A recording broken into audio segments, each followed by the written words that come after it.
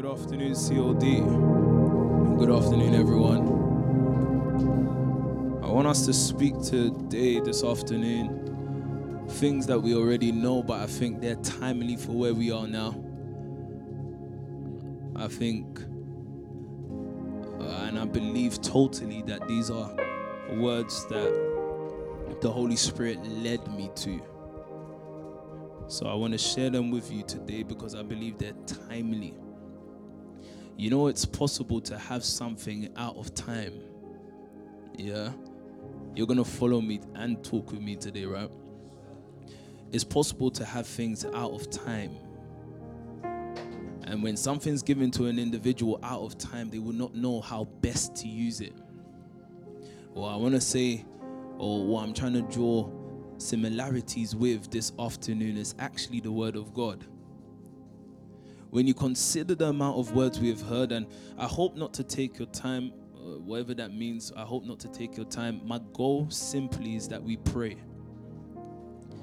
Everything that you're going to hear me say to you is going to lead you into the place of prayer. And I hope that by the time we open that time of prayer, that you will pray with everything in you. You would put aside every other thing and begin to pray. Because we've seen it before that prayer is still yet an offering before God, and it's still required by God that we pray. A believer must not grow tired in the place of prayer. And what makes an individual grow tired is the lack of faith in prayer. One does not believe that the words they are saying is being heard. Because after their strain in prayer, after they're groaning in prayer, they realize that things are not happening according to what they've asked for. I'm starting this way very intentionally, and what I'm always going to say is almost as if I'm begging you, is that you pay attention. I think I was praying with the brothers upstairs, and I said to them, you see what God regarded as the offering of fools. It's when people come into the house of God full of words.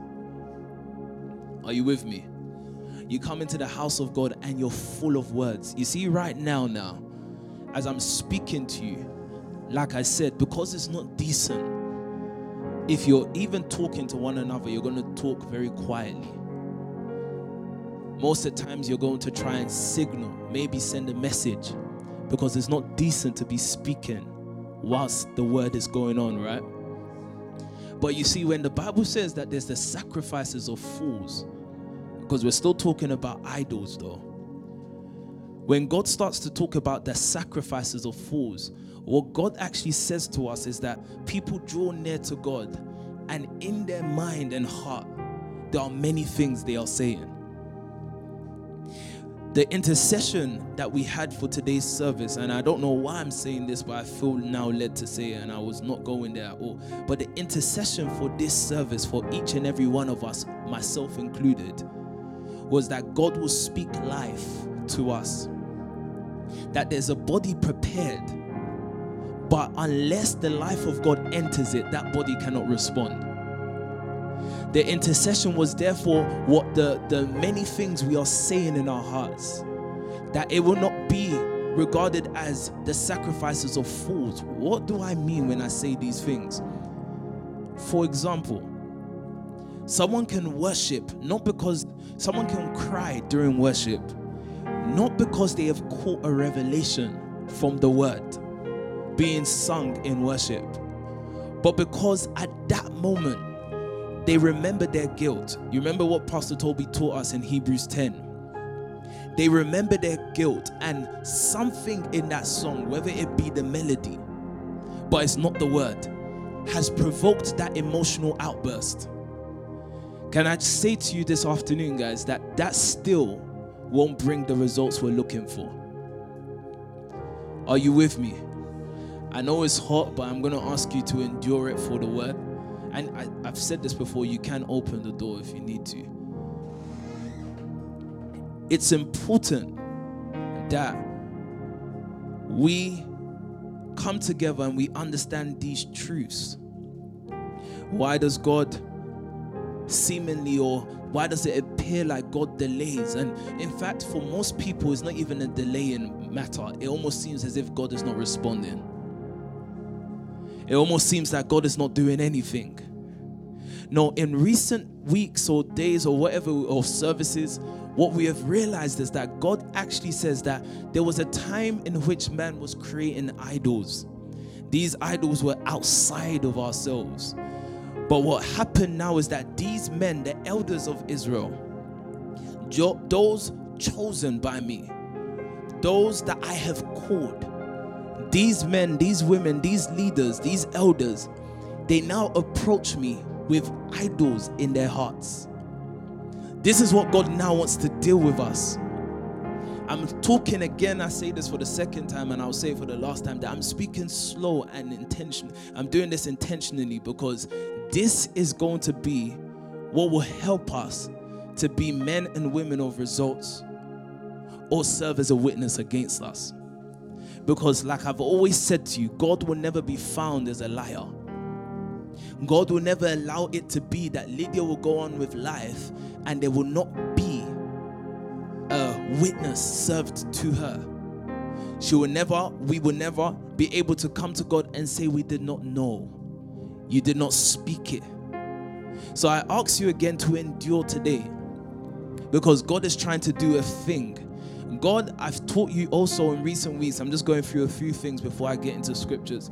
I've taught you also in recent weeks, or the Holy Spirit has taught us in recent weeks, that as much as Christ came, died for our sins, provided us with grace, the Bible says, for we have received grace in place of grace. As much as God has provided us with these things, Christ is not free. The life of Christ is not free. Salvation has been paid for. But there's also a condition that we must. Please, guys, you're going to have to stop this whole dropping stuff, though. It's going to have to be a case whereby we understand that what God actually wants to do with us, when we say things like He's brought us grace in place of grace, He's given us grace in place of grace, what God wants us to understand is that there are still conditions. What the Old Testament is an old covenant. Are you listening to me? What the Old Testament and what we see in the Old Testament, it's a covenant. It was the direction of God. It was a temporary setup. But what then happened was that God sent His Son as the perfect covenant, but yet another covenant. For this covenant to come into action, if it's going to come alive, there are certain conditions. Paul will later speak to us, and we're not going to go there today, but Paul will actually say that if there's going to be a covenant, we must understand that with every covenant, it does not come to life unless the person who made that covenant died. A condition. You guys are not here with me. There's a condition that Christ must fulfill in order for that covenant to come alive, which He did. But there's also a condition for us to walk in that covenant. The conditions are things like there's also a commandment that we love one another, that we love the Lord our God, and that we love one another. A commandment, a condition, in order for us to live in that covenant. So today we look at the Christian body. And the reason why we must constantly look and observe these things is because I say this all the time, and I hope you hear me when I say this, that when we look at the body of Christ, you must know that tomorrow, the future is dependable on you and I. What church is going to be, the name of God in the nations, is going to be dependable on us. Can we pay the price for a God that can be seen? Because you see, if God is going to be seen, there's going to have to be a generation that pays the price for Him. In case you think that what Christ did was all in all, and it was, and it is, and will always remain to be. But Paul was not an idiot when he said that there's still a suffering that I must bear in my own body. He actually said that Christ's body lacked it. Okay, so I'm going to speak to a very small number of you guys here with me today, because your heart has to be ready for the word. And that's your duty. But with saying that, so Paul, a man who knew Christ according to the flesh, and when he knew Christ according to the flesh, what did he do? He persecuted him. Paul was then saw at that time. He knew him according to the flesh. He was a contemporary of his time. Paul saw his work. But when he knew him according to the Spirit, when he was stopped on the way to Damascus or on the road of Damascus or wherever it was, the Bible lets us know now he knew him according to the Spirit. When he knew him according to the Spirit, what revelation showed him, please, this is important. What revelation was going to show him was that there was still a lacking. If there's going to be another generation one, there's something you must see. I'm not saying that Christ is not all in all, but Paul said, according to Revelation, that there was a lacking of what? Suffering. Where am I starting this conversation with today? That suffering is a must for believers. This is what we like to avoid. This is what we like to deny. This is what we try to find loopholes around. But God actually says that unless you are united, oh God, unless you are united in the sufferings, you cannot share in His glory. No matter how we put that, guys, that's the truth. And in any way that we try to deny this, guys, you do know that if you try to deny this, you deny your glory. You deny what God has pre-planned, predestined for you and I. So suffering is not a route we can avoid.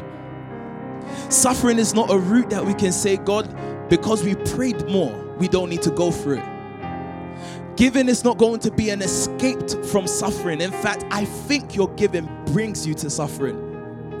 God said to Abraham one day, I want to show you your descendants. I want to show you the destiny. I want to show you what I'm going to do with those coming from your loins. And he said, bring to me an offering. Sacrifice unto me. And at that sacrifice, God showed him the suffering of his people. What I want to talk to you about is the making of God's people, but in a different way. Because Israel was going to be a people that actually came out of nowhere. I don't want to go ahead of myself, so I'm going to ask you again that your hearts are ready. Israel was a people that came out of nowhere. But so that I don't go ahead of myself, let me slow down again. So suffering is something that we cannot avoid. Do you remember that the Bible says, and the Son learned obedience through what he suffered? Can we find that scripture? Hebrews 5, I believe. This is not where I'm going, but I need to lay these things down so that we understand idols. Because if we start to ask ourselves, when Pastor Toby started the conversation, and I do agree with some people who have said to me that it sounds like we're having heart-to-heart conversations. When Pastor Toby started this conversation about idols, it was a heart-to-heart conversation. And let's just make it simple so you understand how it's a heart-to-heart. When's the last time you've made a wooden idol? Have you ever? No, the idols of our day is that which we create with our hearts. Are you listening to what I'm saying to you? Please don't forget that everything of what the old... Listen, this is a simple description I want you to understand. The Old Testament is a foreshadow of what's to come. Meaning it was always speaking of today. The Old Testament is not history, though it's history. Did you hear the other day when Pastor Toby said that Canaan was only a sign of where they were really going? I spoke to you, and I think recent weeks I was speaking to you and saying that God wanted to take Abraham to a land. This land, the architect or the city, the architect and the builder was God. God always had in mind that Abraham's journey or Abraham's pursuit should not be for a son, but should be for a city which has foundations and which architect and builder is God. What we see interesting about the life of Abraham is that when you look at the life of Abraham, how do I say this without confusing us now? Okay, so let me actually say it the other way. I'll get through it in scripture so that you don't think that what I'm saying to you is opinions. So when I said that son, though he was, or when I'm talking about Jesus Christ, what he suffered, when I started to make reference to Abraham, what do you think Abraham suffered? Now, I want us to think about these things because, you see, unless we relate a scripture to our lives, do you know what happens? A Pastor Ben will be living according to his own idea of God. A Pastor Obi will be living according to his own idea of God. You know, that's the reason why our parents, our predecessors, never were able to show God to their generation, because they made God in their own image. You're going to hear me in a moment. Don't worry, it sounds like I'm saying things here and there. Just hear me. It made what their life, the results of their life, was them showing something made in their own image.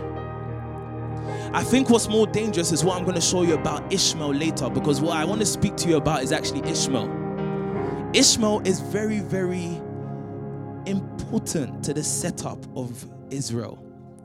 Very, very important. Very important, so much so that Paul later had to say to us that it's also the same today. I'll have to quote it like that. Paul speaking, referring back to Ishmael, said that Ishmael was not just was not just Abraham's son, but was a message to what is happening today. So that I don't confuse you further, read the scripture. Let's get this out of the way. Son though he was, he learned obedience from what he suffered. Read properly, please. Son though he was, he learned obedience from what he suffered. Go back a verse. During the days of Jesus' life on earth. Did you hear that? CLD, are you here with me or not? Are you going to put this on the screen? I'm trying to be calm today. Help me, guys. During the days of Jesus' life on earth, yeah? He offered up prayers and petitions. What happened? The Bible says that during the life, you know why it's important that whoever the writer of Hebrews is, why it was important that he makes clear that this was the life on earth, is to show you that there's a life beyond. But it is also to show you, precious, listen to me. It's also to show you and I, listen to me, it's also to show us what we're meant to be doing with this life. With this life on earth, our earthly life, our earthly ministry, our physical life. We're meant to be offering prayers and petitions with fervent cries. To who? And tears to the one who could save him from death. Yeah. And he was heard because of his reverent submission. We've tackled this before. Why did God hear him? Why was his prayers acceptable? And this is important, guys, because again, like I said to you, be honest with yourself. You know, I am not afraid to say things that's been in our minds. Because of religion, we're scared to say it. Why is it that our prayers almost seems as if God is not hearing them? Why is it that there was a prayer point that you prayed last year and you're not seeing the results today? Why is it that you gave in mind that God actually said that this will happen and you don't see it? Were you deceived by God? God says, I did not deceive you. But if I'm going to hear you, it's going to be the reverent submission that comes out of the prayers and petitions you offer me. God will not respond to you based on your emotions. God will respond to you based on the life that is fashioned according to the prayers that you have been praying. What a man and a woman is meant to do, that when they call on God, what God starts to do is that he responds through words. If God is going to give you a blessing of finances, he's not going to bring a man that's just going to be touched in his heart and say, let me give you finances. He's going to give you a word. Your response to that word is what will make God hear you. The hearing of God is then the man that will come and bless you. Do you understand that process? Should I repeat it once more? The way God operates is that his emotion, when we pray, it's not going to be our emotions that will make him or blackmail him to answering us.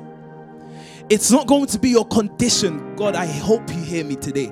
It's not going to be our condition, our circumstances, that is going to make God feel agitated or he has to respond to us as if he's being blackmailed. No, what happens is that when we pray, a word follows. Hannah prayed and God did not say anything to her, but a word came. What did she do? The reverent submission at that point was her bodily response to the word from Eli. If she responds well, how did she respond? She got up, she ate. We've been taught this. At that point, God can now allow the act of man to bring forth the blessing. So what happens is that we get emotional. What happens, we begin to cry. Like PT showed us recent weeks, that what happens is that unless we are illuminated by God's word, we would not have even known that every response, the prayers, the fasting, the crying, the shouting, the worshiping was actually just a reminder of our own guilt and sin. And God's saying, you can't use that to move me because I'm a principled God. COD, God is speaking these words to us because as Pastor Toby begins to start a conversation, or has started a conversation with us about idols, what we must be very careful is that this does not become another conversation. It must be direction. That's why I want to speak to you about Ishmael today. And he was heard because of his reverent submission. Go on. Son though he was. He was a son. He was entitled. He had all the qualifications according to God, but God was not going to respond to him until he learned obedience. Imagine this was Jesus. According to his earthly life, the Bible says he had to learn. You know, sometimes we look at Christ as if he was completely separated from the beginning. The Bible says in his earthly life, he had to learn. So it wasn't a baby that came out of his mother's womb declaring words of God. He had to learn stuff. Son though he was. What does that mean to us? What's that? What is God trying to say to us? The destiny of a Pastor Enrique or a Pastor Ibe or Pastor Glody is that destiny is that you are to be a son. Do you remember that we have been predestined to be conformed into the image of the Son? That's what God predestined. He put this together before he brought you to life.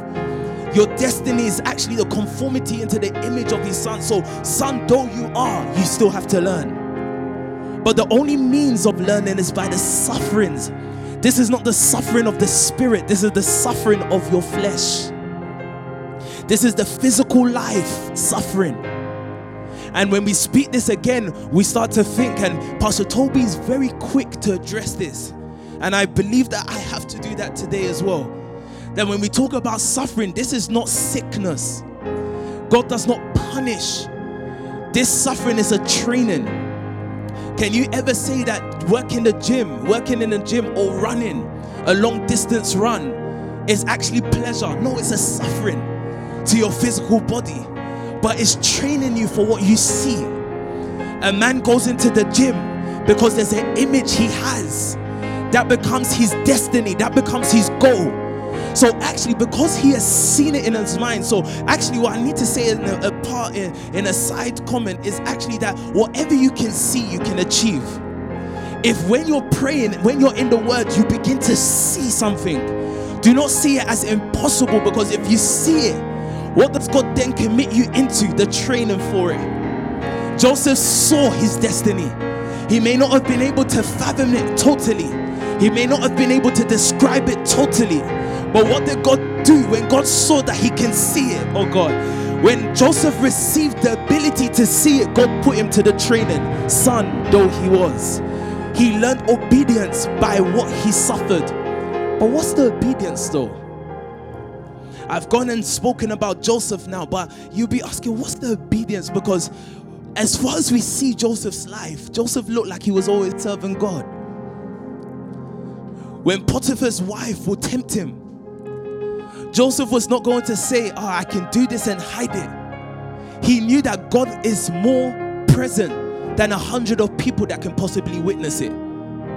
You know, sometimes we fall and we try to hide it. We try to hide it. And do you remember what scripture says? Anyone that conceals their sin cannot prosper. The Bible says, so that son though he was, he learned obedience. So what was the obedience of Joseph? What was God trying to teach him? Because whatever God was trying to teach him, the Bible calls it obedience. No, you didn't hear me. What God was trying to teach Joseph, even though Joseph was serving God, we thought obedience would have been when Potiphar's wife tried to tempt him. Obedience would have been rejection of that. No, obedience was understanding that God is merciful. What do I mean by that? Now, that will make no sense if last week's preaching was an isolated conversation. But if it's a continuation, then you will remember that the mercies of God is God's sovereign choice. What do I mean by that? Joseph's story started, and this was not where I was going, but Joseph's story started at 17. God called him in his youth. Journey started at the age of 17, and he did not enter destiny until 13 years later. What was God trying to teach him at that moment? It's God, not I. You know, obedience is agreement. I'm just using other words. It's unification with something. It's being in line with something. So the obedience that Christ needed to have learned is not my will, but your will. Now, you see what I've said to you now is going to sound like, what does this mean? Hold on to it. Because we're speaking about Ishmael. Son though he was, he learned obedience from what he suffered, yeah? And once made perfect. And once made perfect, what happened? He became the source of eternal salvation. He became the source. All of a sudden, he will go to the disciples because he's been made perfect. And he will say that I am the way, the truth, and the life. He became the source of eternal salvation for all who obey him. So God wants you to be in total obedience with him. And when you're there, people start to obey you, because in obeying you, they're obeying God. Hence why we as believers, we as COD, we as the Nation family cannot be living double lives. We cannot be a preacher. I cannot be Pastor Obi and Obi. Are you hearing what I'm saying to you? We can, and these are words that you have to take to yourself. So now why I'm saying all of this is because what God lays on my heart and what we was interceding for is that there's a work that God is doing in us. Every time we come to these sessions, why are we putting ourselves through this suffering of our earthly bodies? It's because God's actually trying to do a work in you, trying to do a work in I. But this work is what? That we will totally get to a place where we say, not my will, but your will. You know, that's not talking it. That's a life that totally shows it. So many times we've prayed the prayer, not my will, but you see, you do know that even your giving is still your will. No, these are things that we don't like to say because it sounds, no, even your giving has become your own will. Not what the Father requested from you. What you think will please the Father. But God wants us to know that there's an obedience that is learned through suffering. The Bible says Christ did not learn this because he remained a good boy. Christ did not learn this because he was different. The Bible says that what God had to take him through was what? Suffering. The Bible says later, somewhere else in scripture, the Bible says that when talking about a house that is built, the Bible says that the person that hears the word but does not do it is like a man who built his house upon the sand. That when the rain and the torrents or whatever, the storms came against it, what happened? It fell. It crashed greatly. Find me that scripture too if you can. Have you got it? Go on. I've spoken about when I spoke about the two builders, but go on. Matthew 7 verse 24. Matthew 7 verse 24, go on. Therefore, everyone who hears these words of mine and puts them into practice is like a wise man who built his house on the rock. Anyone that builds their house, so anyone that hears these words and puts them into practice. If you remember in that preaching, I said that the Bible didn't say that you've become perfect in it. The Bible says if you begin to practice, you know, we hear things like practice makes perfect. So the Bible is saying, God actually says, if you at least even try. And you see the thing about practice, when you first do it, it looks like you can never do it. How many of us can drive in this room? Raise your hands. Do you remember the first day you did your manual lesson? Do you remember how scared you was in the car rolling back? It looked like, you see this? It looked like it's going to be impossible. Now, look at the way you drive. You remember when you was doing your lessons, you're thinking about putting it to gear 1. Then you're thinking to put it in gear 2. You know, sometimes you over rev. Do you understand? You be, what's the thing when a car jerks? What's it called, man? You start to stall. I remember being with my friend one day in Campbell, and he was trying to show off in a Peugeot, you know. But he was trying to show off, yeah. And at the lights, fear gripped him because he's still in the days of practicing. And what happened? He tried to move off, then it stalled. You know the problem about stalling when you're under pressure is that you're going to stall at least another 5 times. Now that's funny because you see what I just did to you? This is what we call Isaac. I'm not speaking revelation to you. You will understand why I said that. You see you guys laughing. Do you know that Isaac's name means he laughs? Yeah? It means he laughs. Are you going to keep that in mind when we speak about Ishmael? Okay. So the Bible says, oh, what happened? My boy stalled like 4 times, nothing less than 4 times. And you know the kind of laughter, like if there's somebody in you tickling you, you can't help it. Like, he actually turned over to me and said, do you think this is funny? But I could not help myself. But you see what happens? My laughter did not stop him becoming a great driver. What would have stopped him if he made up his mind that all this practicing is not working? God calls the man wise, the one that puts the word to practice. So when Pastor Toby speaks to us out of the word, not out of his own opinion about giving, there's someone that may not understand giving, but they put it to practice. The heavens call that man wise. God says if you put them into practice, it's like a wise man who built his house on what? The rock. Not a rock, but the rock. They've taken the word of God. Heaven understands that this word is firm. There's a song I wanted the choir to sing, but they'll sing it later probably. It's a song we all know, but we make him our firm foundation.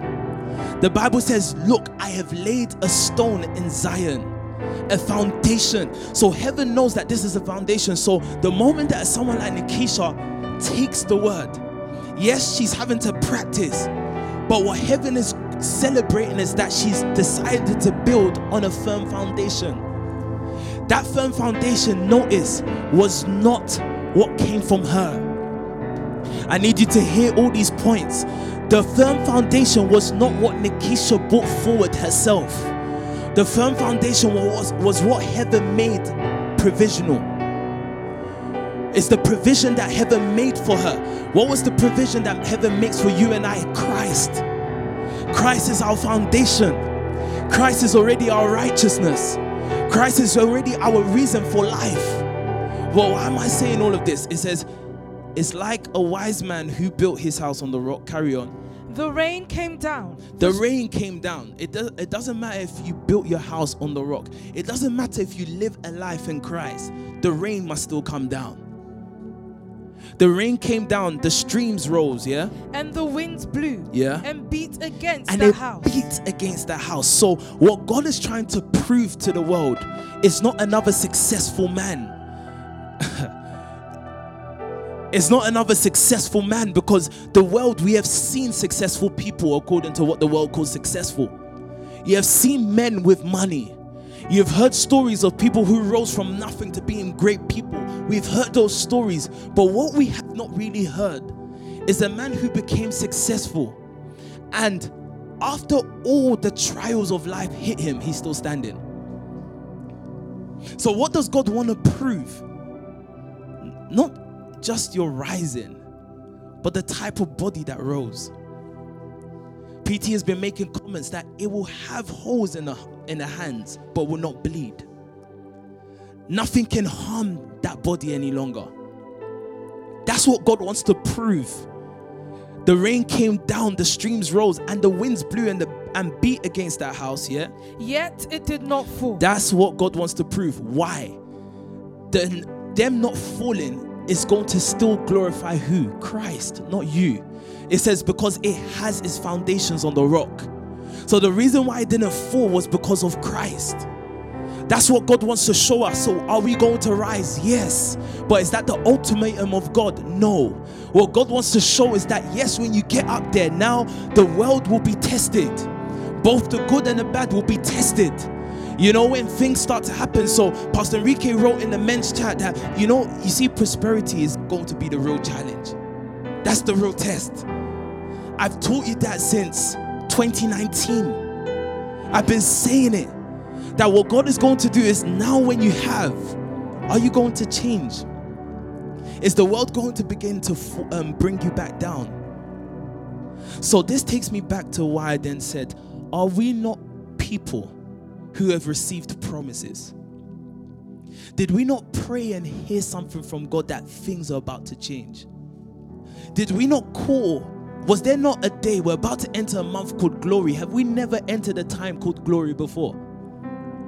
But what is God doing? Why does God not respond to you and I? Because the rising is not an issue. Because both the world and people in Christ can rise. But the ability to stand is what will glorify God. Because it had its foundations on the rock. Carry on reading. But everyone who hears these words of mine and does not put them into practice anyone who hears these words of mine and for any reason, for whatever reason, does not put them into practice.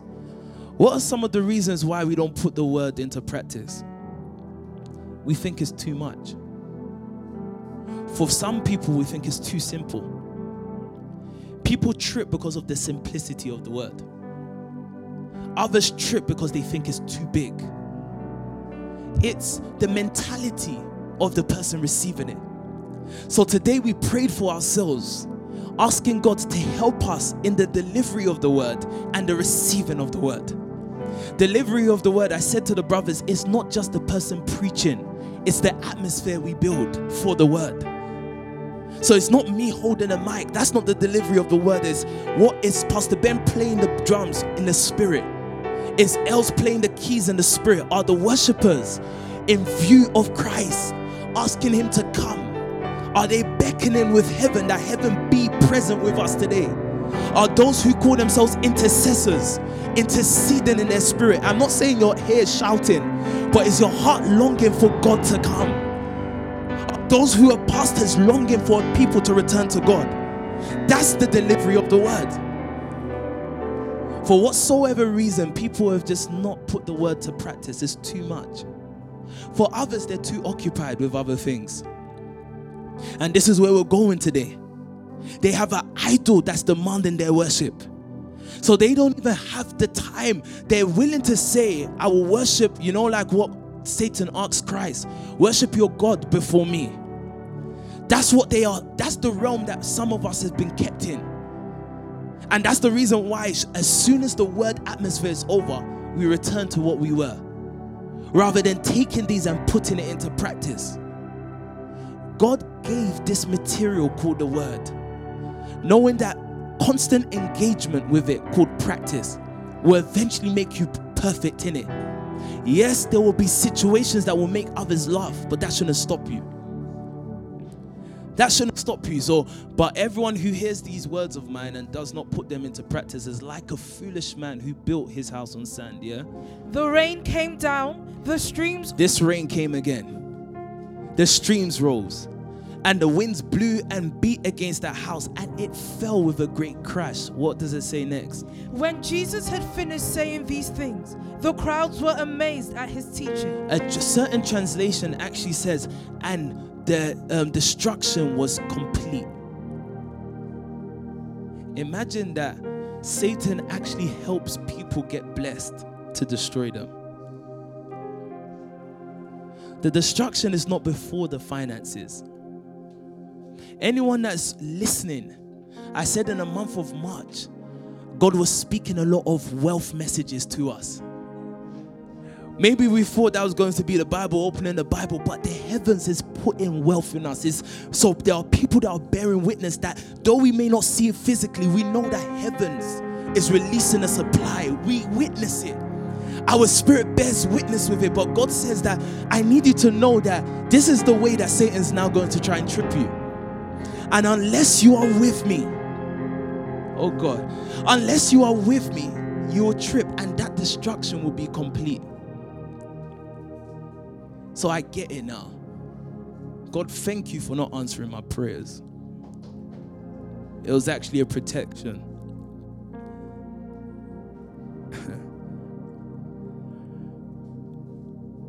Let's move on. 1 Peter chapter 4. Therefore, since Christ suffered in his body, arm yourselves also with the same attitude. What does the Bible say to us? It says, since Christ suffered in his body. Christ was the only person at this time who had been risen, but was not being able to be brought down again. Nothing was able to, he was the example of what he was speaking of. Every word, you see, what happens is that God is working on all of us. But eventually we're going to grow to a perfect day. In this perfect day, what's the traits of a perfect day? What you're saying is one with who you are. You remember I said to you the other day that, I think last week I used Pastor Francis as an example, that what we didn't know growing up was that the words you preach will come back and test us. We were so filled with the Spirit. There was a fire, there was a zeal. In fact, even the way we spoke it, you would have thought that, no way can this happen. And then life came and slapped your mouth. Life came and said, okay, you preached it, okay, show me. And you realize it's not as it seems. This is why I cannot forget when PT said, listen, don't look at Elijah running away as a big thing. If God permits you to be flesh for a moment, you'll be shocked what you do. So we look at this. So the Bible says now, since Christ suffered in his body, the Bible says we should arm ourselves. The Bible actually used the word arm. So actually the way to fighting in this life, the armory you must take, the preparation you must have is actually through your suffering. You didn't hear me, did you? Therefore, since Christ suffered in his body, arm yourselves. This was a talk as if you're getting ready to enter battle. He says, arm yourselves with the same attitude. It's a mindset. So what's my mindset? Again, we before used to complain when it seems like we've been praying. We are giving. And it almost, you know what makes it worse is that you have a vision and you think, okay, it's about to come any moment. And then it doesn't. You saw the vision. You're not even deceiving yourself. You saw the vision. But nothing's happening. God says, arm yourselves. With what first? A mindset. What's the mindset? That the complete Christ came about, the perfect Christ came about by the suffering of his earthly life, his physical body. Therefore, since Christ suffered in his body, arm yourselves also with the same attitude, because whoever suffers in the body is done with sin. So without suffering, sin cannot come to its end. Lord, what is this suffering? Are you here with me, COD? Do you know why? Because God's getting ready to project us, push us by force into the realm of glory. But these are the sessions he uses to prepare us. Remember when I took you to Hebrews, when we looked at all the things we saw in Hebrews, I said to you that these are not isolated chapters, they are continuous conversation. And eventually God took us to Hebrews 12, where it says that we should not make light the Lord's discipline. What we have been used to is trying to be God according to our own ability to fashion ourselves. So we say we're going to stop this. God has not made it an end yet. Because whoever suffers in the body is done with sin. So until you suffer in the body, and whatever that means, and we'll see in a moment, until a person suffers in the body, you can't be done with sin. Do you know what that means? Your positive confession cannot be what will stop sin. In case you guys are too much of saints and it's never happened to you, I'll be honest. There's been times I said, never again. And you know what happened? It happened, and then never again. I heard a voice mock me saying, never again. You know how many times you said never again? Because the process to the end of sin is not with your confession. is with your suffering. So what is this suffering? Verse 2, go on. As a result, they do not live the rest of their earthly lives for evil human desires. Look at this. This is where we're looking to get to. Anyone that sincerely, and I believe this is the nature and the character of us, we want to live the life of God. We want to do what is pleasing to God. I don't think anyone is here saying that they deliberately want to be a hypocrite. We sincerely want to live a life to God. Do you remember when Paul said that the things that I want to do, I find myself not doing, but the things that I don't want to do, I find myself doing? Who will save me from this wretched body? This is Paul's agony. This was Paul's cry. He was not preaching an isolated conversation, and I don't care how much you want to speak scripture to make me feel guilty, but Paul said that. He did not quote it as a third person. He did not quote it as somebody else. He quoted it as himself, as an apostle. He says, as a result of this suffering in our body, which does away with sin, the Bible says they do not live the rest of their earthly lives for evil human desires. So I can actually get to a place where I live a life that is really the will of God. My giving is God. My interaction with people is God. I'm not going to be going back and forth between two realms. It's really going to be what? God. But the Bible says it has to be the suffering first. And when that suffering happens, what would then happen? God will help us to live the rest of what life? Earthly life. Not for our evil human desires, but rather for the will of God. Are you still here with me? Read from verse 1 in the Message. Quiet, if you ever want to worship, you can break into worship, because by the time we're done, we're going to go into a place of prayer. So for me, I need everything to allow God. I need God to, in all ways that He wants to work on me, to prepare me for prayer. Read from verse 1, go on. Since Jesus went through everything you're going through and more, learn to think like Him. Yeah. Think of your sufferings as a weaning from that old sinful habit. Do you hear that? The Bible says, think of your sufferings as a weaning from that old sinful habit. Let me say this to you guys. When God called her Iokonemi, God was not blind to her flaws and weaknesses. God knew them, yet He still called. This is why in Romans 8, the Bible says that for who He predestined, He called, and who He called, He justified, and who He justified, He glorified. God actually knows that when He calls you, there's nothing in Iokonemi that can please God by herself. It is God's sovereign choice, His mercy, that He chose you. That's enough for you to use the rest of your life glorifying Him. That's why I'm not surprised that the Holy Spirit wasn't given to the apostles for them to start casting out devils. What I mean by that, the tongues didn't come on them as if, we pray as if we pray in tongues as if we're casting out devils.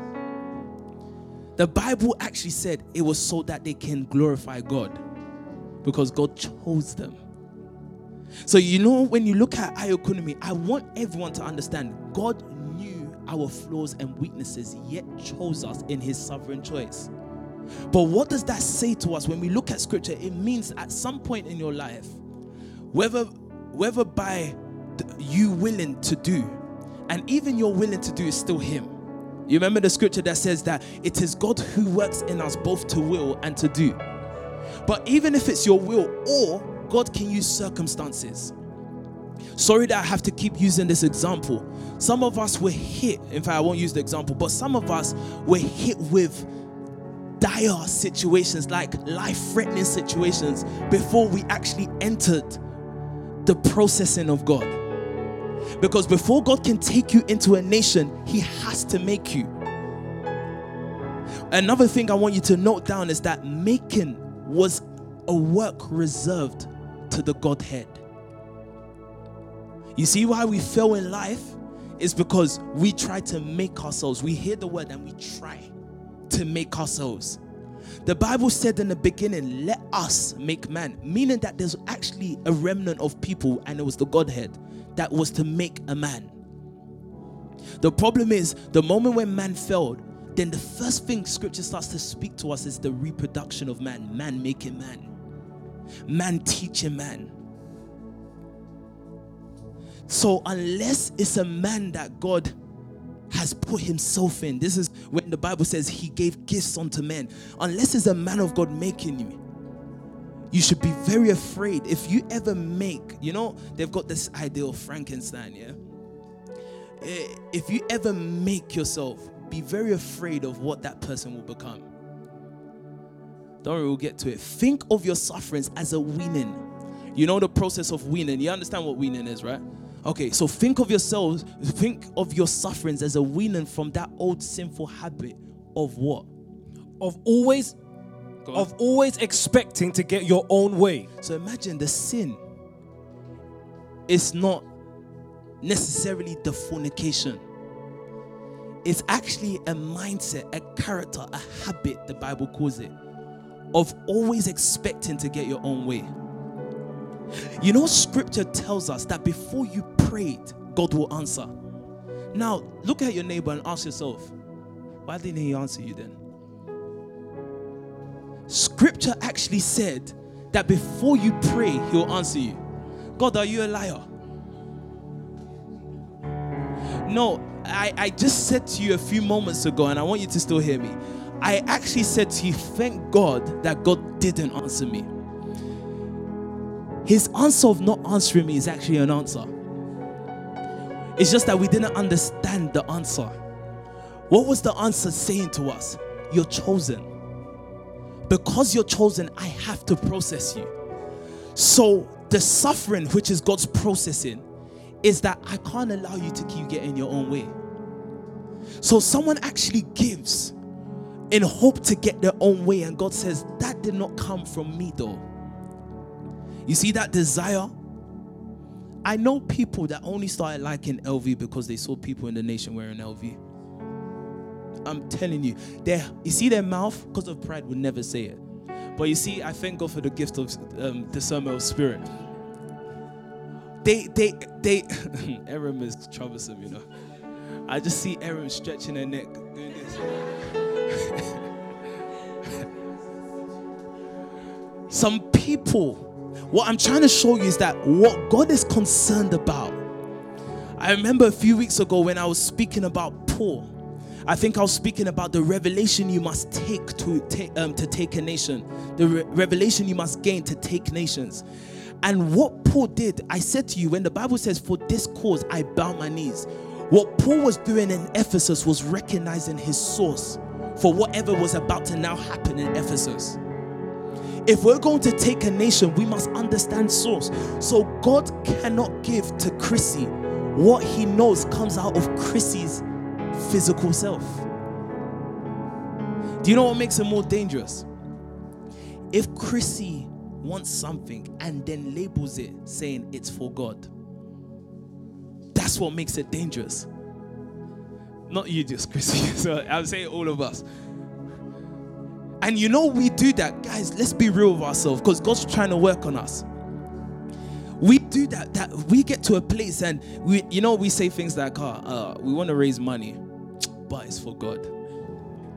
It's not for God. If it was for God, you wouldn't care if it was your neighbor that did it and you didn't. I'm speaking like this because God wants to change the dynamics and operations of the COD family.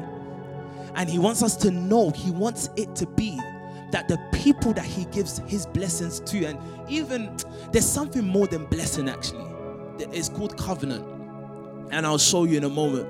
But he wants to give a covenant to people. But you see, the person he wants to give it to, he's not hearing what your mouth is saying. That's the means of communications to other men. How God speaks to any man is to their heart. How a man, in the spirit, whether you want to or not, you're speaking to God. Meaning, if you're away from God, if you don't want God, you with your mouth physically can be saying, I love you, God. But God hears a heart saying, I don't want you. Do you understand that?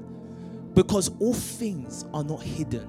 All things cannot be hidden. Everything is laid bare and naked before God. Meaning you cannot hide your heart from God. So what we have to understand now, guys, is that God, if he's going to bless this family, he wants it to be that from Pastor Obi to all the leaders, down to, in quotes, the last person. You know there's no such thing as the last person. He needs to know that what is before Pastor Obi is this work. I'm not trying to blackmail God and saying, I'm giving a seed, or I'm fasting, or I'm praying, and I'm doing this so that God can know it's for him. No, he needs to really know that it's from and for him. That's why I asked Ashley to sing that you are worthy of it all. If you read the words, it says for from, however it said, everything comes from him and everything is actually for him. So you see, I always tell you guys, even when we worship, you must know that they are deliberate though. We must not be like everyone else that's moved by melodies. There's more to it. So God actually looks at us and he says, okay, so the reason why you wanted 500K, 1 million, whatever the money is to come to you and it didn't come is because God really knew that I get it. You're a good man. You're a good woman and you want it for the work. And if it comes, you'll probably give it to the work. But the problem is that it still glorifies you. So the Bible says now, rather than complaining, understand through the revelation of scripture that God's not answering you. It's actually him answering you because he's actually making you. And he says, therefore, think of your sufferings as a weaning from that old sinful habit of always expecting to get your own way. I speak to some of our sisters sometimes and I sometimes don't answer them. And I told them that I actually spoke to one of my yellow sister. Yeah. She knows who I'm talking about, my yellow sister. I have like 2 yellow sisters. One to my left, one to my right.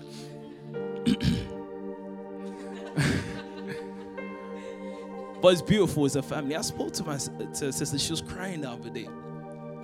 And she wanted... Oh no, by the way, let's give her a round of applause for Pastor Deanna, please. Better than that, COD.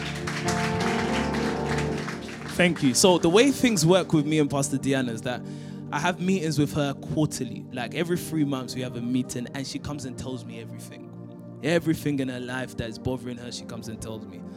And throughout this journey in Christ, every single meeting, she cries. Even if she don't want to, like it will just come. You know, like, you know when they start doing this, they're trying to talk. They start... It comes, but I know the girl's growing. Our last meeting yesterday, she did not cry once. Praise God, praise God. She only said that, please tell Pastor Rike that he should get me everything I want. So Pastor Rike, yeah, and it's a word from our father. He said we should get everything for them. That's why Ashley bullies me. Where was I now? What was I saying before that? Yes, so I was speaking to my other yellow sister. And she was crying, and she actually came to me later and she said that I was expecting you to hug me. Do you understand? When I was crying. It's our relationship, so you won't understand it's our relationship. But I said to her, and I say it to other people, I said that everything I do is deliberate. Everything I do is deliberate. You know, some people, the sinful nature, so what I'm saying, sin is not just the fornication. It's not this, it's not that. It's a nature. The sinful habit is always expecting to get your own way. So do you know the funny thing? And I said I'm going to trap her by saying this today. I didn't say it to her, but I said it to myself. She actually said to me, I was not led to hug you or to respond to you. And she said, I was led. She said that she was led that I will come and hug her. It's like, you were led for my life. What does this mean? This is strange, mate. What I'm trying to get from this is that I use a simple and a very innocent example for us to then check our own hearts. Because there's things that we expect. Someone loses a person in their life and they expected not to have lost the person. God is actually saying, that's your sinful nature. The sinful nature is beyond, like I said, the fornication. These are fruits of it, acts of it, like Galatians will say to us. But what is the sin nature? Like I said to you the other day, the focus of you. Everything evolves around you. Everything is about you. So you would take what somebody else says, and it will affect you. But you're not looking at the bigger picture. But you see, God, though being one, exists in all things. So any decision he makes is for the benefit of all the people that love him. In fact, he shows us the extent of his love, that scripture tells us that he rises the sun even over the wicked. So what God actually wants to bring us out of is the life that is concerned about you. Let me say this to you as we keep going. Until you get there, let me say something to you. Keep praying. Let's put a challenge. Unless God deals with that sinful nature, which is always expecting to get our own way, if we don't allow him, and how do we allow him to deal with it? Keep presenting ourselves as we are doing. God forbid, and that's why I had to use the illustration of my friend driving a car. God forbid that you're practicing, and because you're getting it wrong, you stop. You know, that's what people do because of sin. Sin comes, and sin actually just tells you stop, because others are laughing. Heavens are laughing. You know, when we were talking about, like, we want money and money's not coming, it's banter, God bantering. It's like the whole nature is bantering with you. Like, you've put a seed and it's like laughing, haha, I've taken it from you. No, God actually wants to get us to a place whereby we no longer care about ourselves, because we know that he cares for us. Carry on reading, go on. Then you'll be able to live out your days free to pursue what God wants, instead of being tyrannized by what you want. Do you hear that, guys? I don't think there's more I can say with that. After he deals with us, then we'll be able to pursue. So us presenting ourselves actually helps us to seek, because everything that is happening here, God speaking the word to us, sometimes using the word to cut us at our hearts, is simply because he wants us to be people that can pursue him, rather than being brutally dealt with by what we want. Someone don't know that their whole life is being now changed based on what they want. They're so determined to rise by themselves that their whole life gets regulated by it. I keep telling people, I say this to someone, look, this is all you care about. And they'll be like, no. I was like, you do. But they're denying it, but we know, because that's all your mouth speaks. That's all your mouth speaks. That's all your Snapchat, your Instagram shows. Like, everything about you shows this. You can't tell me that you're not being tyrannized by that. And do you know what happens? Because God knows you want it so much. And you know, PT told us that every man was designed with wants and needs, but it was so that they can pursue him. So when a want and need makes you not pursue him, you can ask God and God won't give it to you, because he knows it will make you run further away from him. Yeah, some people say that when wealth comes, it will make me serve God better. No, it won't. When prosperity comes, it wants to slap people. It's hard. So I've used this first section to then say to you that God actually not answering us is actually an answer. And what's the answer? Son though he was, he learned obedience through what he suffered. What's the suffering? Not allowing you to always get what you want. Are you ready for the word then? Okay, let's start with, where should we start off? With the life of Abraham. Genesis chapter 16. I'm sorry I gave you different scriptures, but the Holy Spirit does this sometimes, isn't it? Genesis chapter 16. In fact, before we go there, let's go to I'm looking for the scripture where it says that flesh and blood cannot inherit. 1 Corinthians. Come on, you always used to know. I was hoping that you help me. I'm on camera, man. 1 Corinthians 15. I think just start from 41 or something. Let's read until we find it. If we don't find it, you know it's in Bible, Sha. Go on. 1 Corinthians 15.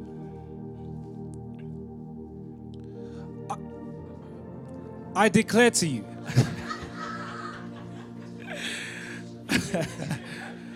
Go for it, sir. 1 Corinthians 15. Go on. Where are you reading from? Verse 50. Verse 50. Okay, go on. I declare to you. I declare to you. Go on. Brothers and sisters. Yeah. That flesh and blood cannot inherit the kingdom of God, nor does the perishable inherit the imperishable. Okay, did you hear that, guys? You can see it all on screen now. It says, I declare to you, brothers and sisters, that flesh and blood cannot.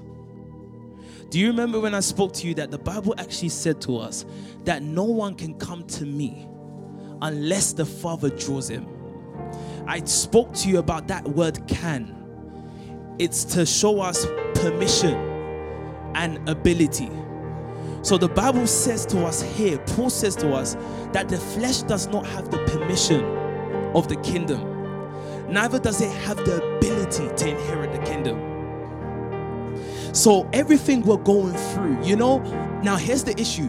Paul was not speaking to unbelievers. I think this is what makes the word more interesting. That Paul in this day, if Paul was alive, Paul will be speaking this word to us.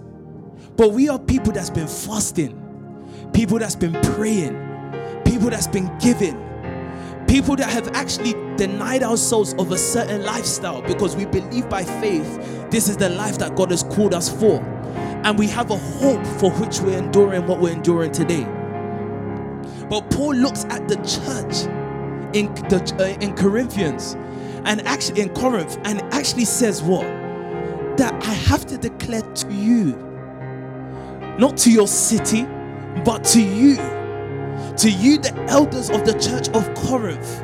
I need to tell you that you have been praying and doing all these things, but for you to receive the promise, you do not have the permission and the ability to receive it if you're still flesh. This is the reason why I had to speak to you the other day about Paul actually said to us that I should have been giving you solid food, but I can't because you're still worldly. You're infants in Christ. So there's a level of conversation that I cannot commit to you. Why? Because when I look at you, you're still saying, I am of Pastor Obi. I'm of Pastor Ben. I'm of Pastor Enrique. I'm of Pastor Indidi. And God says, yeah, you're in Christ, but you're only infants and I can only feed you accordingly. But if I'm going to give you more, then you're going to have to break past the realm of immaturity. You have to break past the realm of flesh because flesh comes first. You have to deal with it. You see, the way everyone has been made is that the physical life comes first. Everybody. So everyone must suffer because that life must be done away with. In that life consists everything that you've been taught. Both the things that you were taught knowingly or the things that you were taught unknowingly. Like I always say it to every person has the ability to learn the basic of communication. A child does not come out of the womb speaking Yoruba. One of the first things that a child learns, as well as walking, eating, and all of these things, is if a baby born in London is taken to a village in Nigeria, they will speak native. I'm so sorry. I've always wanted to laugh at that. And it's so scary to see a baby speaking full. Ashley has a little sister that's 2. Africans, one thing, let me say this as a disclaimer. I don't like about Africans? Exaggerate everything. Do you know what they do? Ashley tells me that her dad has a little sister. Her dad. So, Ashley's dad has gone around the world and all of these things. He's an evangelist. Successful one. Sharpshooter. But on a serious note, so Ashley has a little sister in Congo. Ashley told me one day, I was looking at her, I was like, sometimes I feel like knocking your head here, but it's never going to be good for me. So I just keep quiet and just be saying, yeah. She has a little sister that she tells me is 2. She speaks Lingala, like strong. She'll be like, is that yeah, or whatever you say, like, whatever you guys say. But she tells me that her little sister, 2 years old, walks from her compound down the street and knows exactly where Ashley's dad's staying in another compound. Like, he goes there directly. I was like, you see, you guys, unless that child is Chucky, it's not true. I'm not going to call that girl my daughter. No, I'm scared. How do you have memory like that at the age of 2? What does that mean? You walk from it's like here, a 2-year-old walking from here to Camberwell and knows the exact house. It's looking at another man saying, call my... What does that mean? Call my dad. What are you talking about?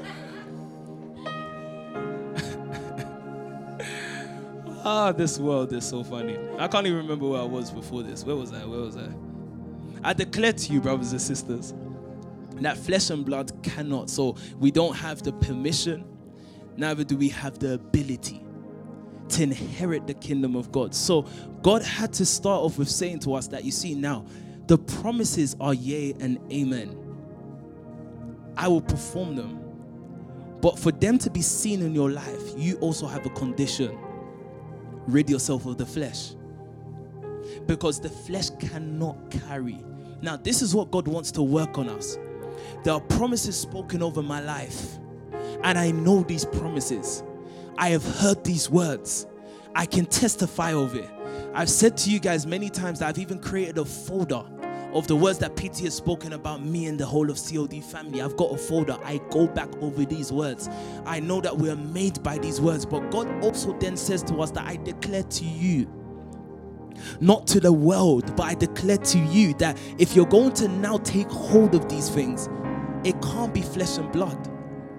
God actually says that even if the flesh tried, it's not able. So this is the reason why we have meetings like this, why we pray, why we worship, because now in this midst, God actually wants to work on us. And what's the thing he's working on? He wants to help us get rid of the flesh. You know what? I was praying upstairs earlier and I was thinking to myself, and God said to me simply, do you understand that I help you through the Holy Spirit? That the Holy Spirit is my help to you. You know, that sounds so simple. You know, when you're praying and you're saying, God, this help me. No, God actually says, I extended my help to you. The Holy Spirit's first name was called to be the helper. He's to help us. And Romans taught us, and I've told you this before, Paul began to say that if we're going to put to death the misdeeds of the body, it's going to be through walking in the Spirit. So what I want God to do in my life right now is deal with this flesh. Deal with this flesh, because this flesh is what's making me hear the promises but never seeing it. If there's a prayer point, let me tell you something. It doesn't matter if hands are laid upon you. If it's flesh, it cannot receive it. Those promises will linger over your life, because if you are somebody that is putting the word to practice, you are somebody that's allowing yourself to constantly be presented before God. I and the brothers prayed this morning that our hearts will be presented before him so he can work on us. If we keep allowing him to work on us as we present ourselves, then eventually Pastor Obi will be no longer known according to the flesh. I'll be spirit. You will be spirit. We all will be spirit. And that spirit will now be able to take on the promises of the kingdom of God. Until then, guys, do you agree with me here? And if you heard me, that the flesh cannot. Again, flesh not being able to and not having the permission to. So what I need to then say to myself is, why didn't our parents make it? And you realize it wasn't because they didn't go to church. We can't even say it's because they prayed more or less than us, because what makes God bless a person is not based on how much they pray. But it was, you see, that flesh habit of wanting things to be done their way. It didn't leave them. When God put them through suffering, because of lack of knowledge of scripture, they called the source of their suffering Satan, not knowing that the one behind it is actually God. So indirectly, they were insulting God. Let me tell you something. If you are taken by the love of God, it doesn't matter what you're going through. If you are taken by the love of God, this is why I spoke to you last week about mercy. If God called you, you must know that everything that happens on your life, in your life, through your life, to your life, is from God.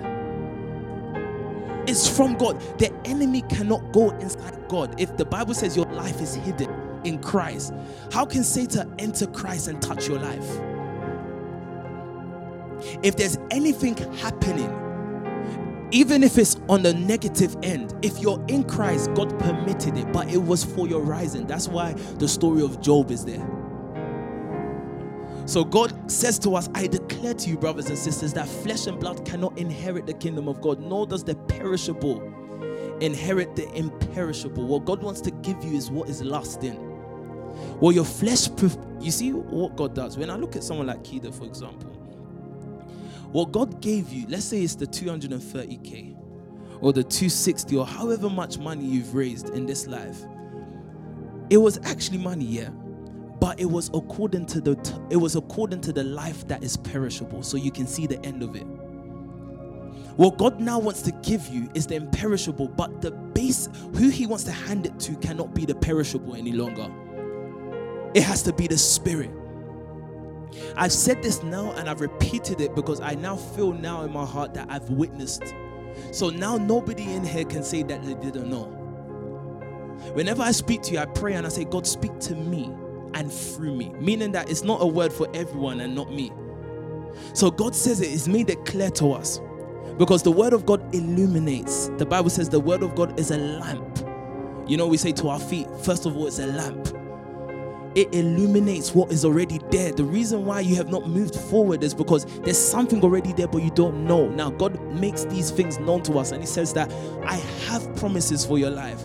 I want to bless you. But as far as Abraham is Abraham, Isaac can't come. But who did the promises start off with? Abraham.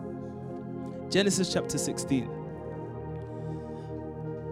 Read from verse 1. I want us to look through a few verses and then I'll stop when I feel like I need to.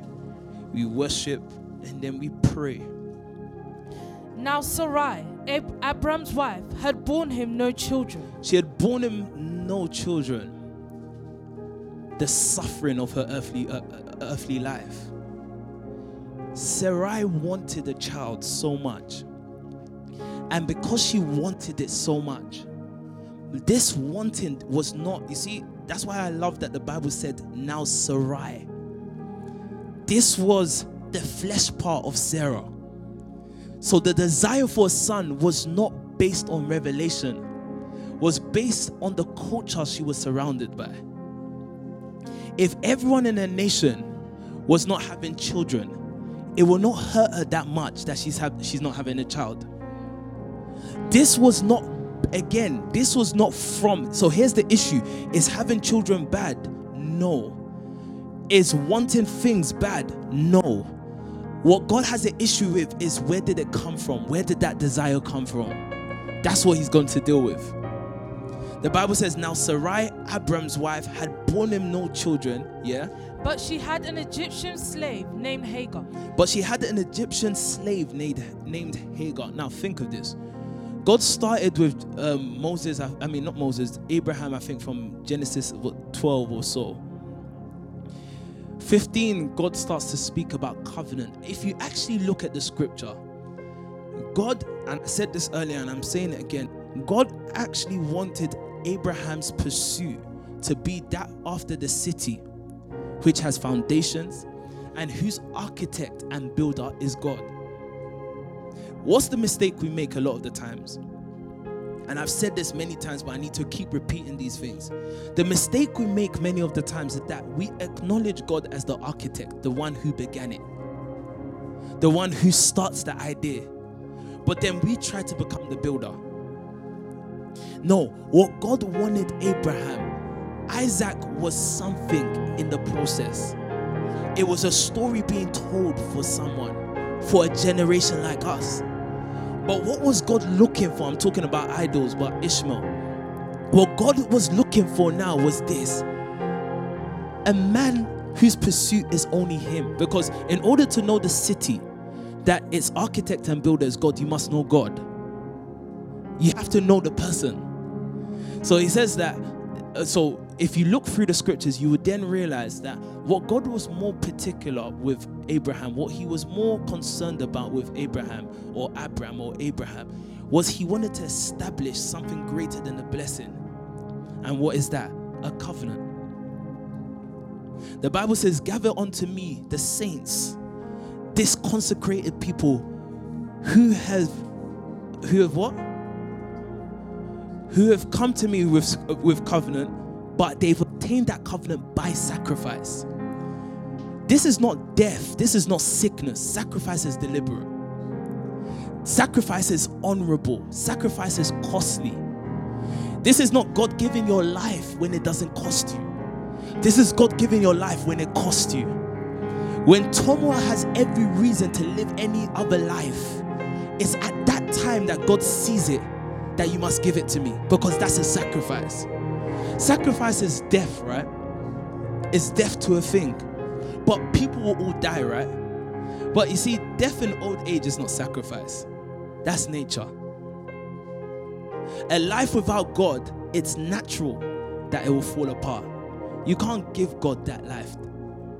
That's not a sacrifice. So you see what happened with the church is that they never sacrificed, but when they realized that their life is dying, they handed it to God, but it was of no use to God. So the Bible says, now Sarai, Abraham's wife, had borne him no children. So God wanted to give a covenant. And he says, actually, and covenant is what makes two one. The day I got married, I established the covenant. What happens? It made two one. So when God says, gather to me the saints who have made covenant with me by sacrifice, he's saying, our union came the moment you sacrificed. I, as God, have sacrificed. What will make you and I one is your sacrifice now. That's your covenant. You're going to see why I said there's something better than blessing. Carry on reading. So it says, but she had an Egyptian slave named Hagar, yeah? So she said to Abram, the Lord has kept me from having children. I love that she knew that. She realized at some point in her life, and maybe this was going to save her in order to be blessed, that she realized it was no longer her inability, but she was not able because God held her. God kept her. Guys, do not ever think in your life that why you don't have is because you're not able.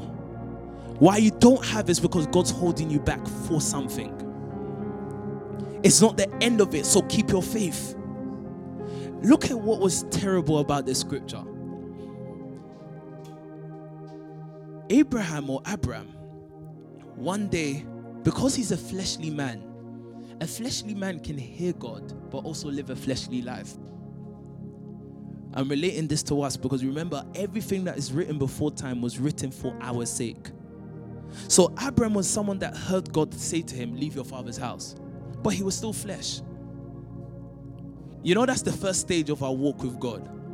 You remember I said this to you the other day, that ultimately when God called Abraham, Hebrews 11 told us it was Abraham he called out of his father's house. But when we read it in terms of the timing in Genesis, the account of Genesis, we are told that it was Abraham that was called out. So God actually wants to call us on a journey that will move us from flesh to spirit. But you see, on that journey, along that journey, Abraham had concerns of his own. God had a journey and a place he wanted to take Abraham to. I'm speaking to everyone here, to myself. When God called us out of our family's houses, when a Joseph left an island to come here, he may think he's coming to have fun here, but what God actually did was call him out of a life. He has started a journey with him. Yeah, not for you to get hencher, but to know God. He started a journey with him. But in the course of this journey, now God has to fight with Abraham. Because Abraham already has cultural things that has developed his needs and wants. Again, if we grew up in the house of Bill Gates, like PT is used as example, food will not be a need or want. So based on where you've grown up or you're exposed, it will determine your needs and wants. So Abraham had a need for a son, had a want for a son, but it was from his culture. Because the glory of any father is that he has a son. But according to the culture, you'd think that this is new, but I've actually spoken this to you before. It was according to his culture. And God says, I can't bless your culture. Because the only thing I bless is what I produced. You're following me? Are you tired? Do you want us to go on a break? So the issue now is that God looked at Abram and said, Abram, you're fighting for a son. So when God called Abram out of his house, Abram, I said this to you before, because he was looking for the son, an image of the son, he created the image of a son according to his own likeness. So he took Lot. Now Lot was going to bring him problems. In that household where God was ultimately looking for oneness, there will be a growing division. Lot will have his own agenda. Lot was good. Remember that the Bible says that in the land of Sodom and Gomorrah, the Bible actually says that he maintained the integrity of his daughters. And a land that was known for its perverseness in sexual activity, he was able to keep his daughters, what? As virgins. So that household was good, but what is greater than a blessing is covenant, who you're attached to. So look at Lot now. Even though, look at this is why it's dangerous, guys. Even though Lot was righteous in himself, God was still on his way to go and destroy Sodom and didn't think to warn Lot.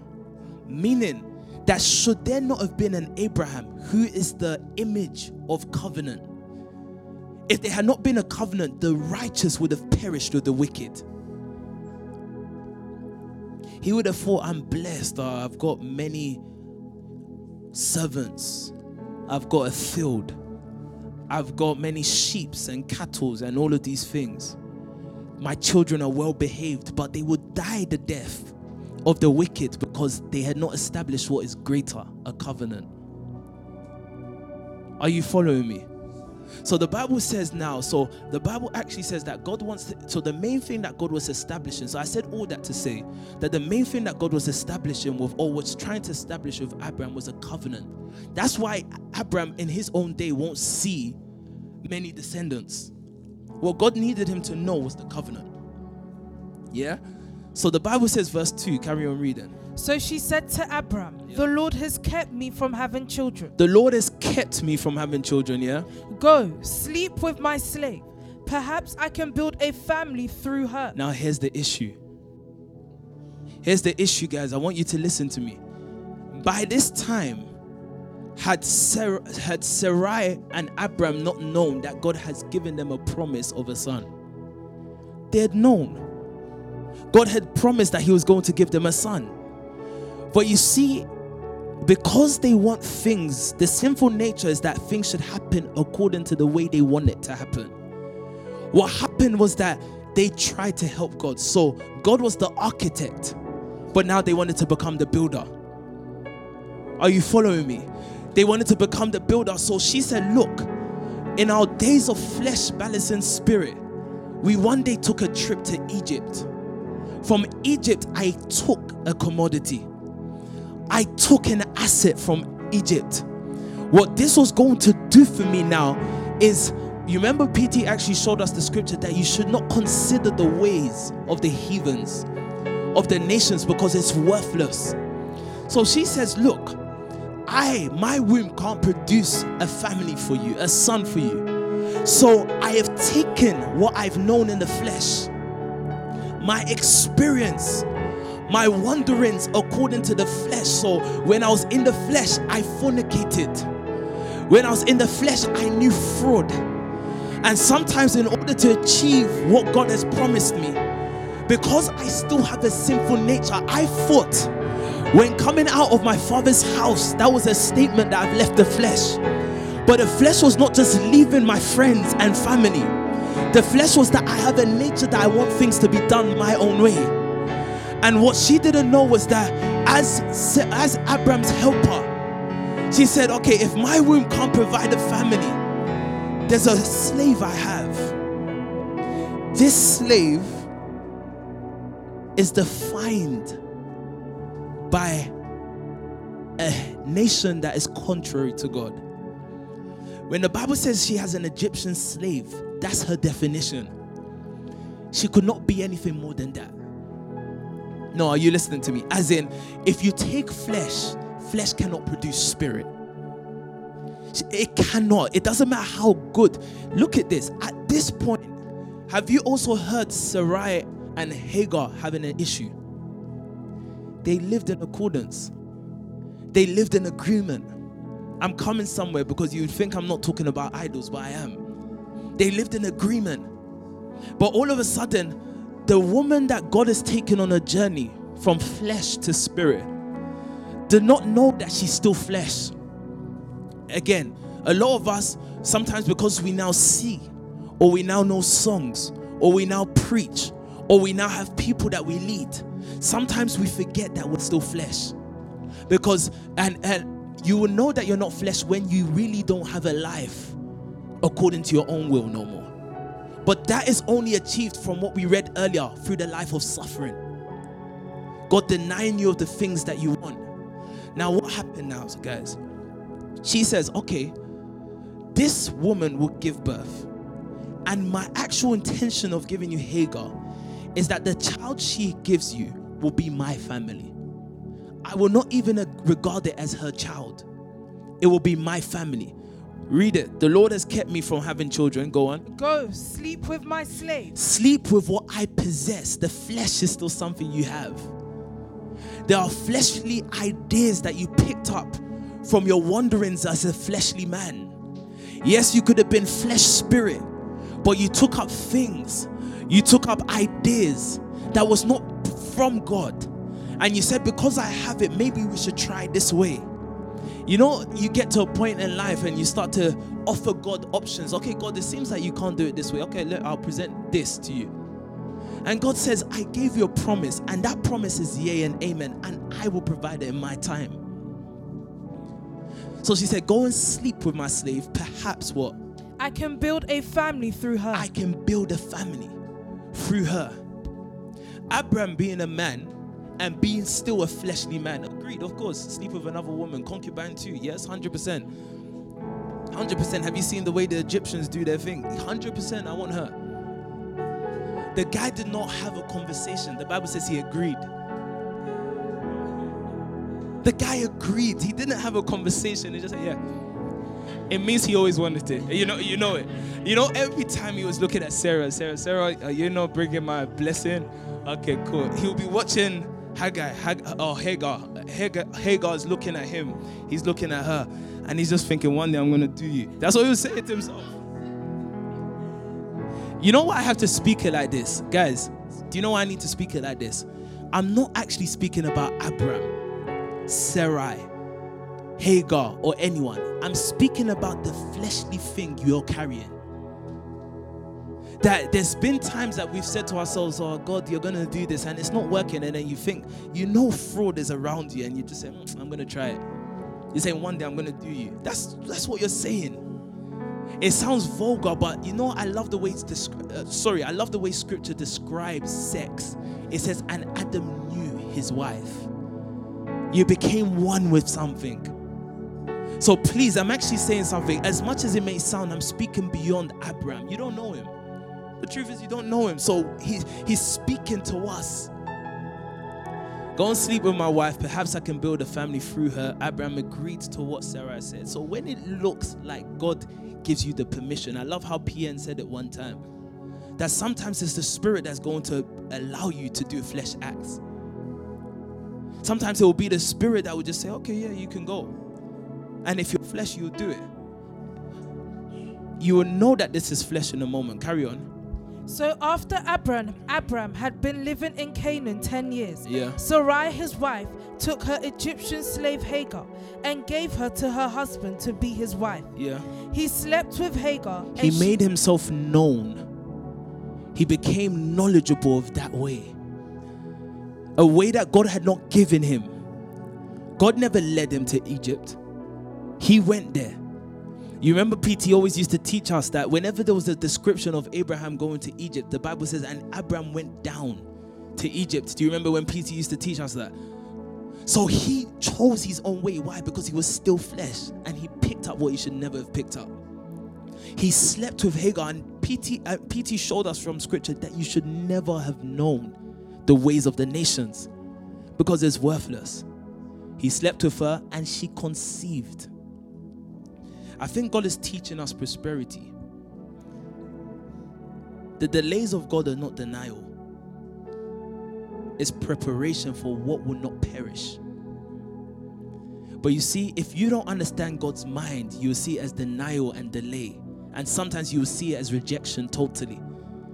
But you see where you will know something is flesh. It conceives in a moment. It gives birth in a moment. What does Hagar show us? A life without process. How many times have we spoken about friends? We have friends that when we were with them, they had nothing happening. As soon as we left, we went down a way. We went down the way of Sarah. They went down the way of Hagar. And they conceived in a moment. You hear them doing fraud. You see them with chains and watches. And I'm thinking, and I'm here fasting, praying.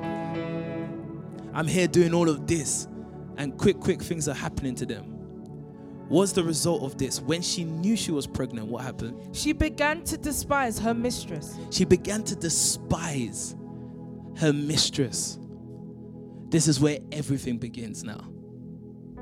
If you give seed to that which is flesh, it will cause flesh to manifest as it really is. And what's the first duty of flesh? To lust against the spirit. To fight against the spirit. Before now, Hagar never had an issue with Sarah or Sarai. Sarai never had an issue with Hagar. Maybe that's why she was able to offer her. But the moment that the man that God had given a promise to gave that to her, the journey started of flesh versus spirit. Let's carry on this journey. Go on. Then Sarai said to Abram, yeah, you are responsible for the wrong I am suffering. How is he responsible? Did you see the suffering word again? She wanted things to go the way she wants it to be. She didn't know that this is God training and processing her to be the mother of nations. That's what scripture will later show us. But she looked at her present day. She looked from the perspective of a carnal person rather than in view of God's mercy, the one who has sovereign choice. So you are responsible for the wrong I'm suffering. But she was the one that gave the invitation to Hagar.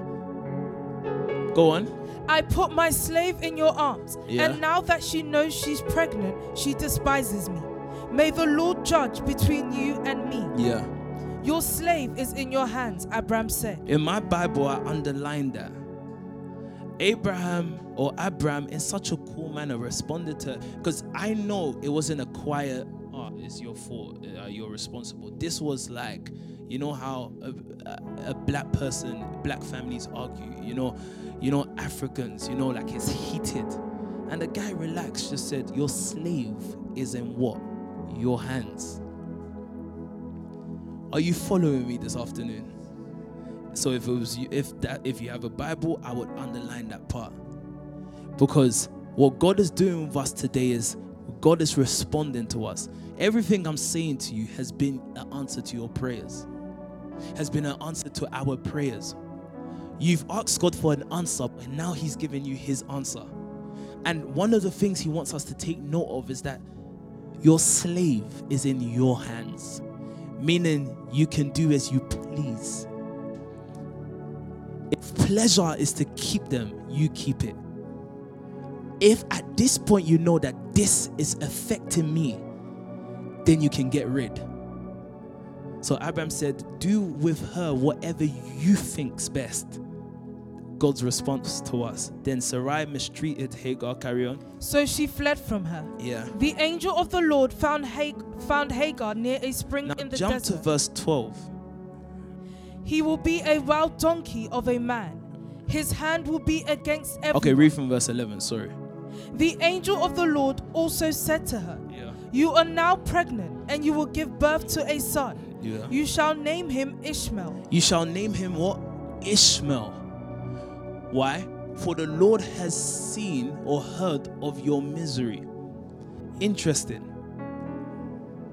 Ishmael was going to be blessed only because he was connected to what? Covenant. Only because he was connected to covenant. The angel of the Lord also said to her, you are now pregnant and you will give birth to a son. You shall name him Ishmael, for the Lord has heard your misery. Read the next verse.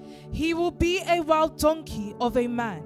His hand will be against everyone, and everyone's hand against him. and he will live in hostility toward all his brothers. If that's your Bible also, I want you to underline this, because this is heaven making known the life of what you're about to bring.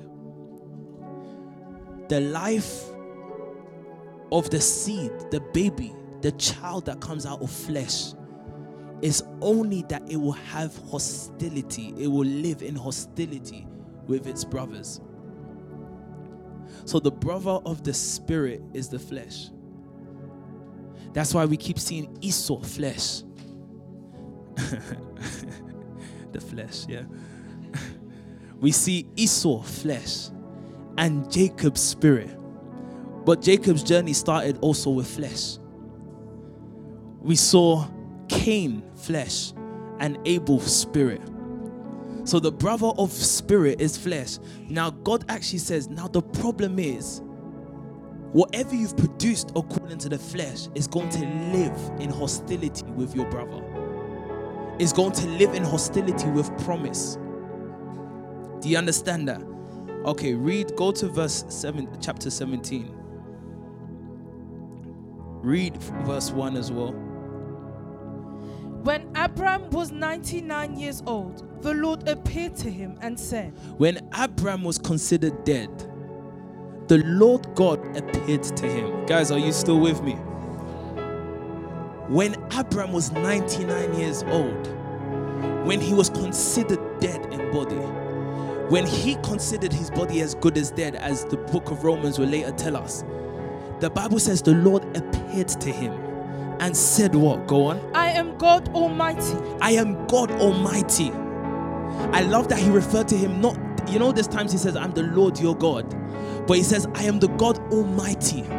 Because what he's about to do is going to be a thing that will make the ears of everyone who hear it tingle. I said to you that Isaac is called laughter. I am God Almighty. I'm about to do a thing that men cannot do. The father of faith and the beginning of our journey was the foundation of Israel was going to be the creation of a nation in a moment. Are you with me? God was about to create a nation called Israel through the loins of who? Abraham. When Abraham was 99 years old, he could have thought it was all done for him. But because he considered that it was all done for him, God can now begin with him. God began with him and he revealed to him in this case as the Lord Almighty, the one able to do anything.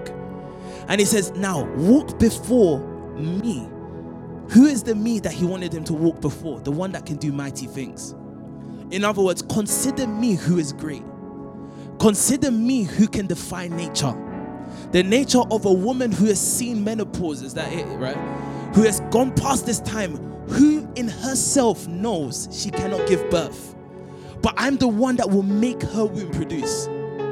Now, in view of me, in view of God's mercy, walk before me, present yourselves, and be faithful in that. Faithful, if you look in other translations, you'll see loyal. What's the loyalty that God is looking from you and I? Keep presenting yourself. Do you know what sin does to us? Sin will torment you in your mind and make you not want to present yourself. That's what we saw with Adam and Eve. They sinned and all of a sudden began to cover themselves, hide. But God says, be loyal to me. Be loyal to the integrity of my call. I did not call you because you are great. I called you to show my greatness. You're not listening to me. So the reason why you have flaws and weaknesses is because God wants to use your life to show his greatness. So at this time I can see God is excited and he says, walk before me in view that I am God Almighty. Be loyal, keep responding. So if God is going to make you, I've taught you this before, if God was going to change the life of Abraham to Abraham, it was going to be because it was him constantly presenting himself. In the process of constantly presenting himself, God actually changed him. In a day, in a moment, in the twinkle of an eye, God will change the fleshly man into the spirit man. So he says, I am God Almighty, walk before me faithfully and be blameless. Go on. Then I will make my covenant between me and you. Then as I establish you, not that I'm going to first bless you, I'm going to establish my covenant. Meaning wherever you walk in this world, people will reckon you to me and I to you. God will now be familiar with a man. People will see a man and say, there's a God. Then I will make my covenant between me and you will greatly increase your numbers, yeah? Abram fell face down, and God said to him. I love how Abram responds to God. In the fleshly man, and this is why when we pray, it doesn't matter if you're carrying flesh. You can still fall face down before God. You can still know and acknowledge that He can change you. The moment when you give up and you start sitting up proud, and you know I'm not talking about your physical stance, but when you start sitting up proudly, then you know that you've missed God. Abraham fell face down, and what did God say to him? So God saw him. Abraham's response was to fall face down at the mercies of God. God saw that and continued the conversation. What did He then say? As for me, this is my covenant with you. You will be the father of many nations. Do you understand this? God heard Christ or answered him because of his reverent submission. Abraham did not respond to God other than his submission to God. He had got to a place where he was dead, but he realized that God still wanted to do something with him. COD, Old Nation family, what I'm saying to you, I don't care what your struggles are. God is saying that the fact that you are here, He's still trying to tell you there's something I'm still trying to do with you. Can you reverently submit to me? In reverence, can you still submit to me? Can you still allow me to do a work with you? And because he revered God and he submitted to God, then God says, as for me, this is my covenant with you. This is what I will do with Akida.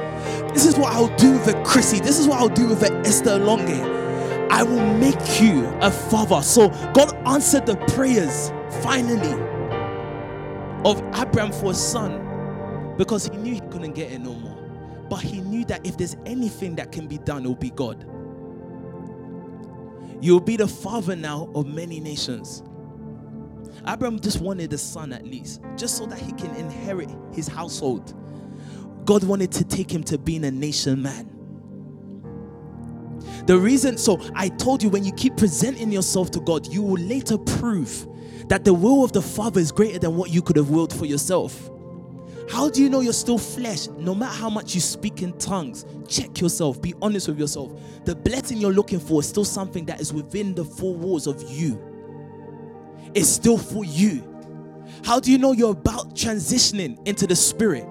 God will say, I want to bless you to the nations.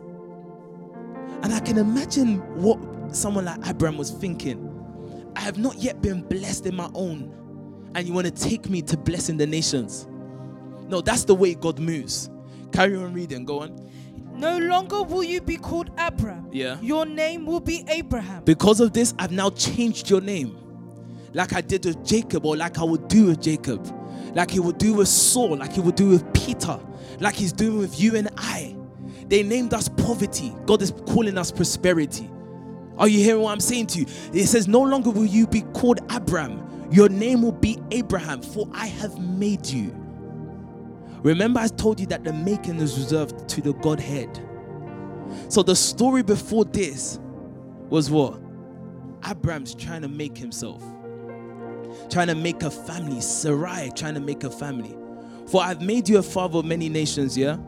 I will make you very fruitful. Yeah. I will make nations of you. Yeah. And kings will come from you. I will establish my covenant as an everlasting covenant between me and you and your descendants after you. So what was really the blessing? The covenant. After all of this, you're thinking, he's not saying, he's saying that I'm establishing my covenant with you. That's what God takes joy in giving us. Now, you see, when we look at the life of Abraham and the fact that we're still speaking to him, covenant is actually the gateway to the real blessing. Now jump to verse 15, because I still need to get us to, I have a single verse which is my main verse today. Go on. God also said to Abram. What did he also say to Abraham? Go on. As for Sarai, your wife. As for Sarai, your wife, your helper, your companion, you will no longer call her. How do I say this now? You know, I said to you that God's words are not just words, they're callings. When God said, let there be light, it wasn't just a conversation. He called it into existence. When God said to Ezekiel, I believe it was Ezekiel, when he said to him, stand up so that I can speak to you. It wasn't just a conversation. It was what? A call. Because in Ezekiel's position and perspective, he said he witnessed the Spirit of God enter him and rise him to his feet. So now God says to Abraham, now do the job I gave Adam. Call to being what is. He didn't say, he said to Abraham, your name will no longer be Abram. But for Sarai, he said, call her. So actually, there's a level of calling that God wants to give us only when we have crossed from flesh to spirit. When we enter the spirit, we can now call our community prosperous. Do you know what's the issue? We're not in that state to call things as they should. The call of Adam, or the work of Adam, was him calling things to being like God. Now God has configured Abram into Abraham. Now Abraham can call things into being. Now what happens? As for Sarai, your wife, you are no longer to call her Sarai. Her name will be Sarah. Go on. I will bless her and will surely give you a son by her. Yeah. I will bless her so that she will be the mother of nations. Kings of peoples will come from her. Now this is where I want to start to attempt to round up. I will bless her so that she will be the mother of nations. No, I'm not rounding up actually. I will bless her so that she will be the mother of nations. Kings of peoples will come from her. And look at what the response was. Look at that. Abraham fell face down. He fell face down again. Again, recognizing the power that he cannot do this. And what was his first response this time? He laughed. Well, I want to show you. Let's think about this together.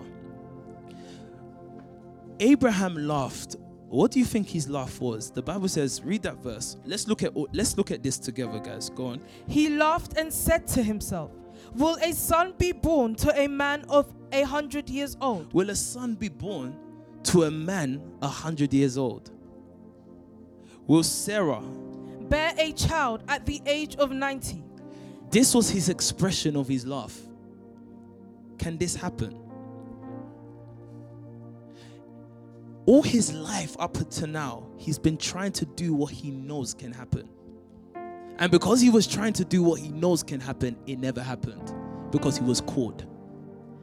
Now, when he's entered the Spirit, God tells him what cannot happen but can happen because he's God Almighty. What I'm trying to say is that you see the blessings that God wants to give us.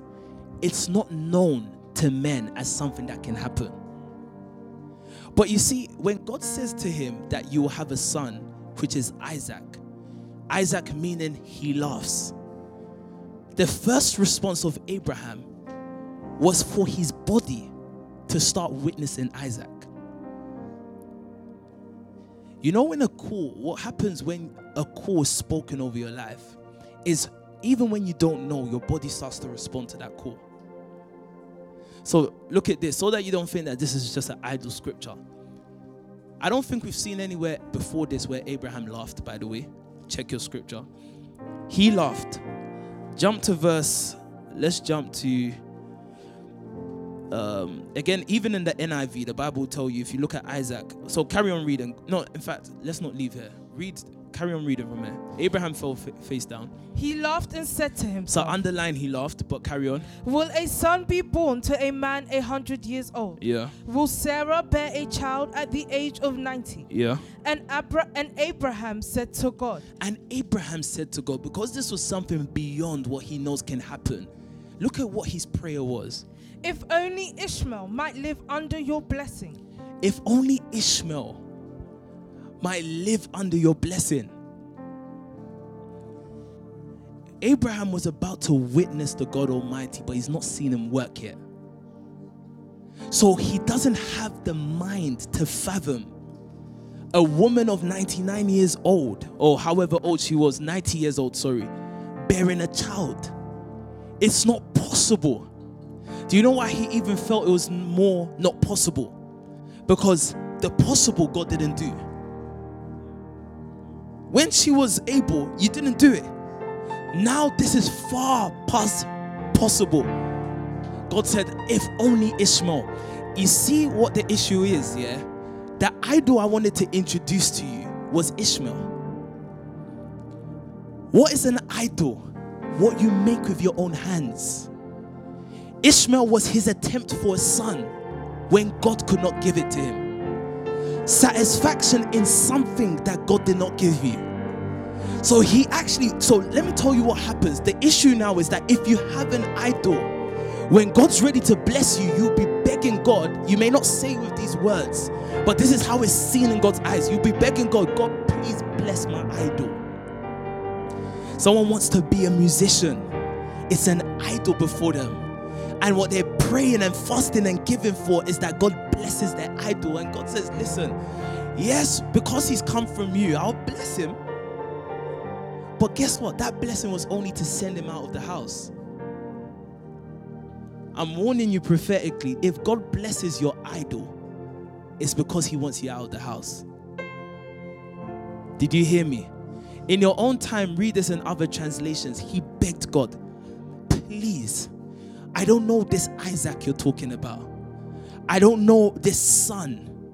It's not possible, but God, look, I've presented something to you. But God says you can't present what I didn't ask for.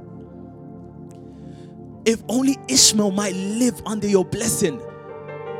This afternoon, as we get into the place of prayer, you need to ask God, God, identify to me my Ishmael. What I created with my own power, because that's the idol. And God says that, so let me tell you what's the worst idol? I said it earlier, but now I'll say it again. The worst idol is the idol you make in the image of God. You know the one you make and you say is for God. Listening to the men the other day, and they were saying, Pastor Miki was saying that what was the worst idol to be made was the one. Did you know that the calf that they created was not named after a strange god? They said, this is your God that brought you out. So they were not trying to serve another god. They just named what they created after God.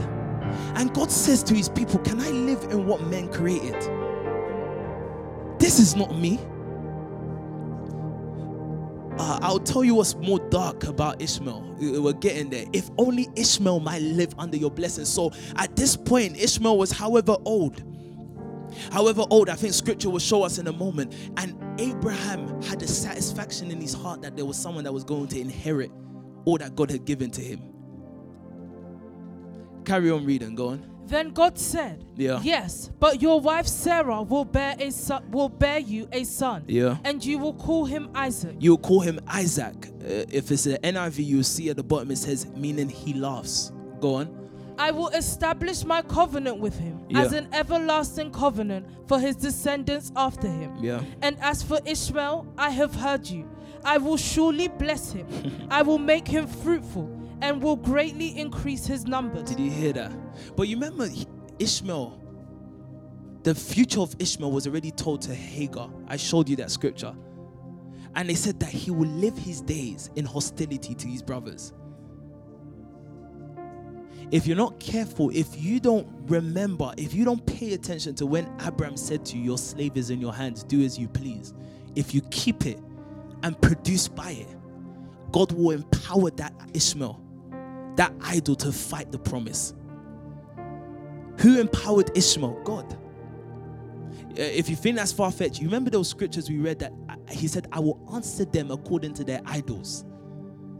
I will answer them. He will empower what doesn't have power. What is worthless, he will empower to fight you.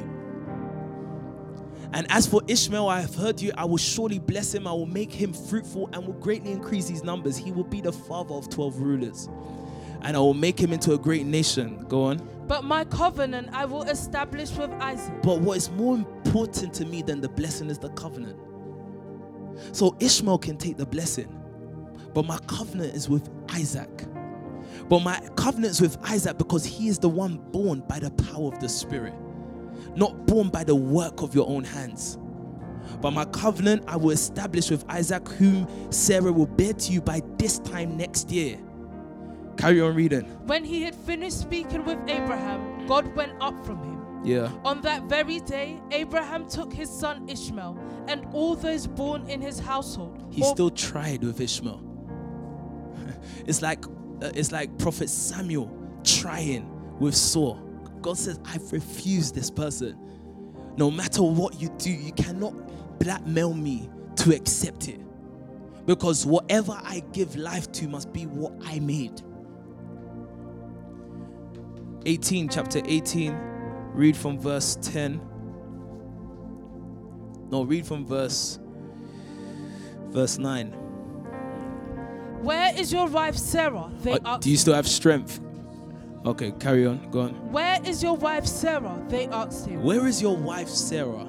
They asked him. What did he say? There in the tent, he said. Go on. Then one of them said, I will surely return to you about this time next year. Do you know what's interesting?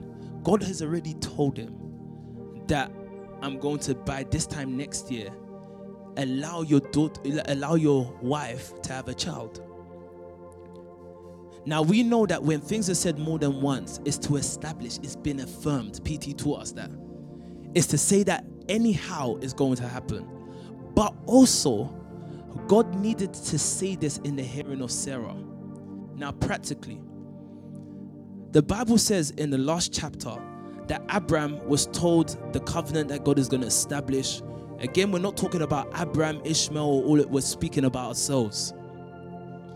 God spoke to Abraham and said that I will establish my covenant, you will have Isaac. And as a response with all of this, Abraham got up from where he was and went and started circumcising all the men, including Ishmael. If you were the wife of Abraham, would you not ask why you're doing this, such a dramatic demonstration, such a painful demonstration amongst at least 318 men in his household? Would you not ask him why you're doing that? Of course she did ask. She asked probably, or he told her.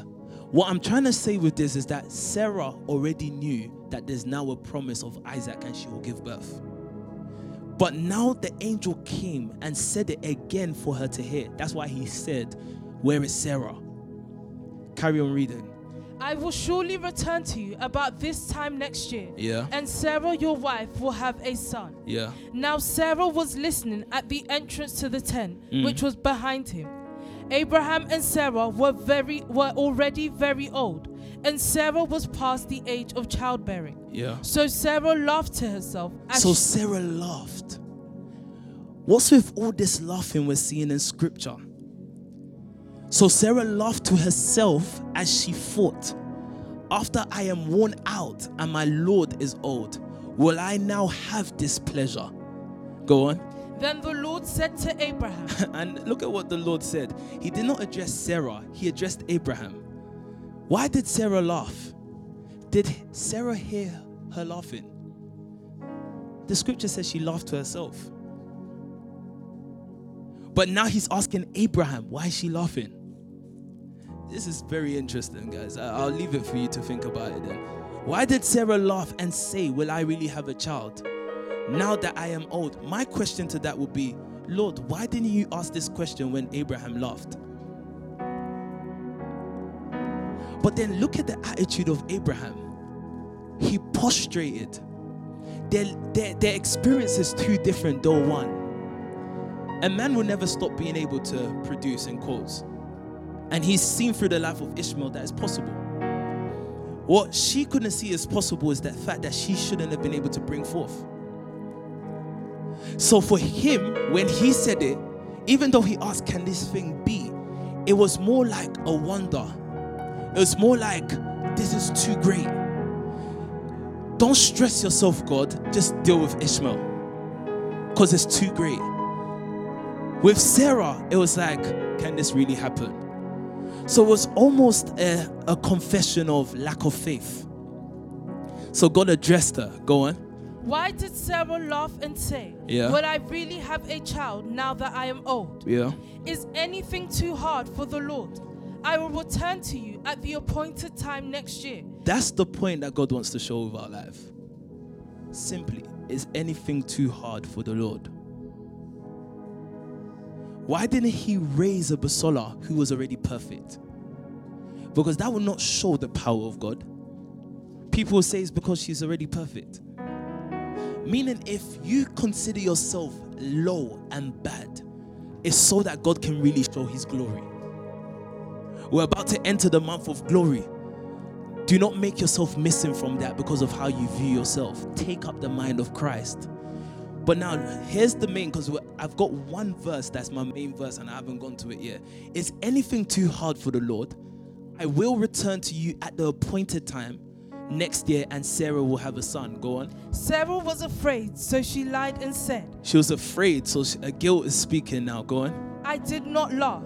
But he said, yes, you did laugh. It sounds childish. It's like God's arguing. You laughed. I didn't laugh. You laughed. It means that there's something more to it. Because I don't think God can be brought down to the immaturity of a person. So there's something more to it. But maybe we'll talk about that another time. What's my main focus now? I told you the beginning of this year. We started to call this year what? Year 21. The birth of Isaac. The power of the Spirit. Genesis chapter 21, verse 1.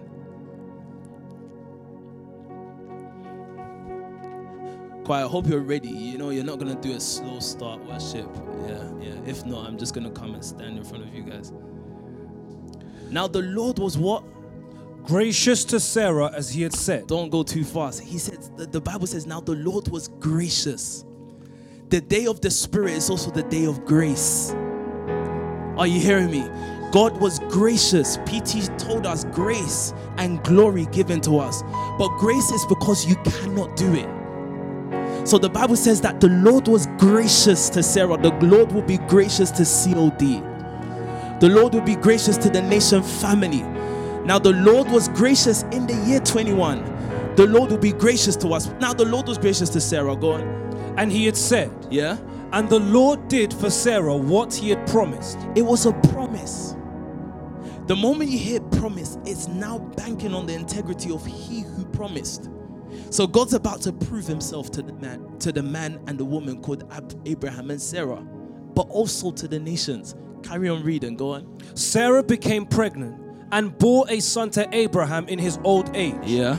At the very time God had promised him. At the time. So I don't care how long it seems. There's a time that God wants to deliver. We must be able to see him as sovereign and wait for him. Our waiting is everything we're doing now, guys. I don't care how it looks today. We're squashed up in a room like this now. But you'll be shocked what our future lies if we can remain here. The Bible goes on to say what? Abraham gave the name Isaac to the son Sarah bore him. Yeah. When his son Isaac was... What does Isaac mean? Talk to me, guys. He laughs. Verse 4. Go on. Abraham gave the name Isaac. Go on. Sorry, I'll try to contain myself. Go on. Abraham gave the name Isaac to the son Sarah bore him. Yeah. When his son Isaac was 8 days old, Abraham circumcised him as God commanded him. Now, this is the beautiful part, guys. My verse is coming up shortly, but this is what I want you to understand of Abraham. Abraham, who has now been transformed by God, was his desire of Isaac was not the desire of a son like he used to have. Isaac was now an icon, or was now a symbol of his covenant with God. So immediately he did as the covenant commands him to do. That's why scripture fails to show us the resistance of Abraham when asked to sacrifice Isaac, but showed us the resistance when called to send Ishmael. Are you listening to me? Ishmael was born by the power of man. So man will be hurt by the departure of Ishmael. What I'm saying is that when you send away that idol Ishmael in your life, it will hurt you because your power gave birth to it. It will hurt you. But if it was the power of the Spirit, you won't hesitate to give it because its manner of entry was not by you. So Isaac was, like I said, an image, an icon of covenant. Meaning, what am I trying to say with this? When God starts blessing you according to the covenant, you will not struggle to give it. But what is the power of you? You will struggle. But the problem is your slave is still in your hands. You must do as you think is best. There's a condition that heaven's looking at, saying, what can you do with what is in your hands? When his son Isaac was 8 days old, Abraham circumcised him as God commanded him. Go on. Abraham was 100 years old when his son Isaac was born to him. Yeah. Sarah said, God has brought me laughter. Laughter again. God has brought me laughter. And everyone who hears about this will laugh with me. She was still speaking in her own scope of mind. But we too, we laugh. What is laughter? Laughter comes either sometimes, there's people that laugh when they're scared. Scary people. There's some people that laugh when something shocked you. So sudden situations. And then laughter sometimes comes by someone making you laugh. Someone doing something funny. So this laughter was not a joking laugh. Neither was it a scared laugh. But this was a laugh that comes as a response to a wonder. So it says now, the wonder that God wants everyone to see and what will make everyone laugh, respond like I'm laughing, is a God who can produce when it seems like it shouldn't have been produced. Do you understand that? What God wants to give you is something that will not just please you. It will be a constant sign to everyone that hears of it. A God that can form a nation out of nowhere. You're still not getting me. This was all projections of things that will later happen. History in God's eyes is a foreshadow of what's about to happen. So what else was built? What else was given birth to in a moment? Israel and Egypt. In a moment, they became a nation. They couldn't have been called Israel after living 400 years in Egypt. They were Egyptians. Do you understand what I'm saying to you? 400 years, and then, for example, someone that maybe started off in Jamaica, and moves to Nigeria, stays there for 400 years. Their descendants, would they call themselves Jamaican or Nigerian? So God birthed a nation called Israel. This was what God wanted. He wanted people to laugh at the wonder. This is why, as a woman gives birth and water comes with the people or with the child, so they had to also come through a sea, water, as if a land was giving birth to a nation. And when anyone hears of it, they will laugh because it's even possible. So now when you hear about a nation that crossed the waters, even you as a believer, there's still a part of you that says, really? The other day, I must admit, the other day I thought to myself, okay, God, tell me how this happened. Ocean is very deep. It's not on surface level. So when you open the water, did they go down, all the way down, and then cross and then climb? Do you understand? Then you will know that what God is trying to show us is deeper than what the carnal mind can comprehend. It's talking about a birthing of a nation suddenly.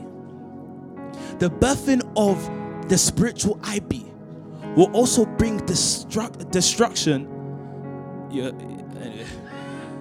The birthing of the spiritual IB will also bring, in that same birthing, the destruction of the physical IB. Listen to me, guys. Did you hear what I just said to you? So you would see, as God birthed Israel into a land as a nation, Egypt died. But these people, unless God birthed them, they too were Egyptians. Do you understand what I'm saying to you? So Sarah said, God has brought me laughter, and everyone who hears about this will laugh with me. Go on. And she added, who would have said to Abraham that Sarah would nurse children? Who would have said of this generation that we will become what we've become? Yet I have borne him a son in his old age. Go on, verse 8. The child grew and was weaned. Now this is my focus. We saw that the suffering was the weaning, right? The child grew and was weaned. And on the day Isaac was weaned, Abraham held a great feast. Look at what verse 9 says. This is my main verse today. Verse 9. But Sarah saw that the son whom Hagar the Egyptian had borne to Abraham was mocking. And she said to Abraham, Yeah, get rid of that slave woman and her son, For that woman's son will never share in the inheritance with my son Isaac. The message I've just spoken to you today is the message PT spoke a while ago. Get rid of the woman and her son. That's the answer to your blessing. Go back to verse 9 so you can understand why this is dark. Go on. But Sarah saw that the son whom Hagar the Egyptian had borne to Abraham was mocking. Please get the Noah Webster of what mocking means. If you've got Ishmael in your life, you're about to pray it out. An idol that you're saying that I'm going to do away with. And it might hurt me, but it's necessary. Because read first of all the definition of mocking according to the Noah Webster. Go on. Imitating in contempt. Imitating in contempt. Do you understand this here? Sarah, on the day that a feast was being held for her son, they recognized that this was the one to inherit, to be blessed, to be exalted. The promise of God was Isaac in person. What God was doing with Isaac, and I want you to listen to me, is that at this point, Ishmael, have you heard anything of Ishmael before this time in terms of his behavior? Nothing. Whatever he saw, Abraham still fought before Isaac was born. Listen to me, guys, because you will understand certain things that's happening to you now. At the point that Isaac was born, before Isaac was born, Abraham, according to his own logic, thought that there's no reason why Ishmael could not be the one that inherits the blessing. So whatever he saw of Ishmael up to that time was good enough to qualify him, according to Abraham, as his heir. But when Isaac grew, there was an expression of Ishmael that was made evident. What was the expression of Ishmael? Sarah saw the son of Hagar, the Egyptian, had born to Abraham, was mocking. Let me tell you what's dark about idols. Idols imitate the position that promise should hold. You don't understand that. So, flesh and spirit is so alike. Ishmael and Isaac are so alike. Look through scripture. They both came after Abraham went on a journey that he shouldn't have gone on. Now, what is God actually saying to us? Why you must get rid of your idol? The idol being the man you have made of yourself. Remember, we always used to say that Abraham's life was who? Isaac. Because he was too old to live. So his life was Isaac. So in other words, the life Ishmael, what I want to say with this is this. What God said that we have to get rid of, and why God hates idols so much, is because idols imitate him. No, you're still hearing it on surface level. Someone will get a G-Wagon and think that's the blessing, but it's an idol. But you see, the space of the air is only enough for one person. So how can I say this? This won't make sense, but I hope it makes sense.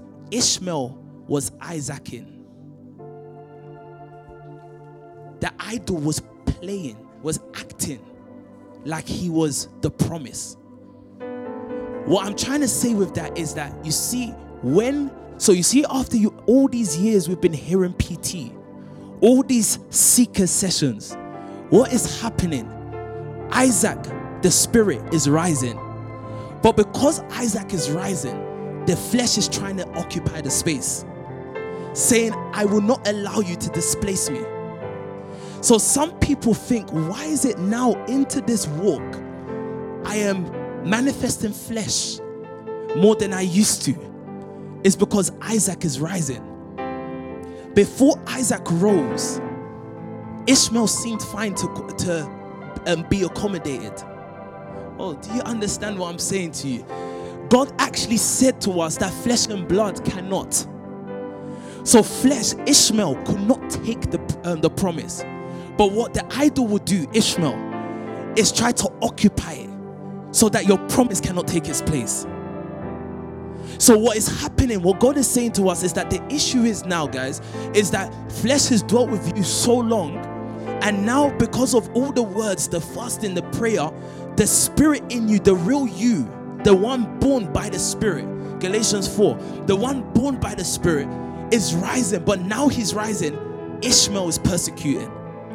Ishmael is imitating with contempt. The way I can understand this, I'm trying to think of the movie. There's a movie where, how do I describe this? It's like, this is the movie. Yes, thank you, Holy Spirit. It helped me to remember. Have you watched Us? Is it Us? The one I always say looks like Ivy. It does look like, she does look like you. But no, but please, guys, don't lose me in this moment. Guys, don't lose me in this moment. The person that was really the daughter, could not take her position because the one that imitated the daughter imitated it so well. That's what flesh does. That's what the idol does. So have you watched the film? The reason why I use that as an example is because when you look at that film, you understand how dark it is. That the idol has a desire, the flesh has a desire, but also the spirit has a desire. But the problem is that the flesh cannot receive of God. The Bible says it can never. Carry on reading Genesis 21:9. Carry on reading. But Sarah saw the son whom Hagar, the Egyptian, had born to Abraham was mocking. Go on. And she said to Abraham, get rid of that slave woman. So what was her response? She saw that now that Isaac's growing, now that the promise is here, now that the promise is about to take its right as sonship, as a son, the idol, Ishmael, is imitating, is trying to occupy that space and saying, no, you can't take it. So she said to Abraham, get rid of that slave woman and her son. Are you listening to what I'm saying to you? Go on. For that woman's son, will never share in the inheritance. For that woman's son will never share in the inheritance with my son Isaac. Now, we would have thought that this was just her speaking in jealousy, but there's many scriptures I wanted to show you today, but I thought I wouldn't take you there. But there's jealousy that's provoked because of idols. Scripture says it. Psalm 78 verse 58. It says that there's a jealousy that is aroused because of the presence of idols. So this jealousy, it was God's response that made us know that this woman was in line with God. Get rid of the slave woman and her son, and for that woman's son will never share in the inheritance with my son Isaac. Go on. The matter distressed Abraham. But you see, Abraham wasn't distressed when God told him to kill Isaac, because Isaac wasn't really his. He was born by the spirit by the power of the Spirit. But you see, this was something he made. This was something by this time he had spent 13, 14 years with. It was something he had grown connected with. His soul and his emotions was connected with, and he didn't think he was doing God he wasn't doing God a service. He thought he was. But God says, you cannot produce something for me. Everything that will come for you is what I give you. For all good things come from above. Later in Galatians 4, you see that Sarah was representing the Jerusalem of the heaven. The Jerusalem that was still above. And it says that she was that Jerusalem is free. But Hagar represents the present Jerusalem that is in slavery. This matter distressed Abraham greatly because it concerned his son. Go on. But God said to him. God said to him what? Do not be so distressed about the boy and your slave woman. Listen to whatever Sarah tells you. Yeah. Because it is through Isaac that your offspring will be reckoned. At this point, Sarai tried to get rid of Hagar, but that was flesh. Sarah said, get rid of the slave woman and her son. This was the Spirit speaking. In order for you to enter your promise, I hope you're listening to me, all leaders, everyone. If you're going to enter promise, it cannot be flesh, because she also told us, and the scripture says, flesh can never inherit the things that God has said. It must be what God gave birth to. So he said, do not be distressed, because now she's functioning as your helper. This is the Spirit giving you an instruction. Get rid of her. Get rid of him. Not only him. So P.T. in the word was saying that this, fornication is like the sun. But it's the woman you have to get rid of as well. Because the problem is that it's your engagement with flesh that produces these acts. That's why the Bible says fornication and all of these things are the acts of the flesh. So you can't just get rid of the acts. You have to get rid of the flesh itself. What is the flesh? That which has been taught outside of God. Are you listening to me? Because it is through Isaac that your offspring will be reckoned. What does the next verse say? I will make the son of the slave into a nation also. Yeah. Because he is your offspring. Empowered only to persecute him. Galatians 4, let's round this up. Tell me, you who want to be under the law, are you not aware of what the law says? For it is written that Abraham had 2 sons, one by the slave woman, and the other by the free woman. Yeah. His son by the slave woman was born according to the flesh. Yeah. But his son by the free woman was born as a result of a divine promise. The result of a divine promise. Don't shortchange yourself because you cannot wait. Don't try to help God with his own promise. Because then who is God? Are you God or is he God? Carry on reading, go on. These things are being taken figuratively. So this is the reason why I said we're not talking about Ishmael or Abraham. It's that they speak a thing that makes sense now. These things are being taken figuratively. Go on. The women represent 2 covenants. Covenants. Go on. One covenant is from Mount Sinai. Quiet, are you ready? As soon as we finish this, you're going to go into it. Go on. And bears children who are to be slaves. This is Hagar. Yeah. Now Hagar stands for Mount Sinai in Arabia. Yeah. And corresponds to the present city of Jerusalem, because she is in slavery with her children. Yeah. But the Jerusalem that is above is free. Yeah. And she is our mother. For it is written, be glad, barren woman, you who never bore a child. Shout for joy and cry aloud, you who are never in labor. Because more are the children of the desolate woman than of her who has a husband. Yeah. Now you, brothers and sisters, like Isaac, are children of promise. So everything that happened was to say this to us.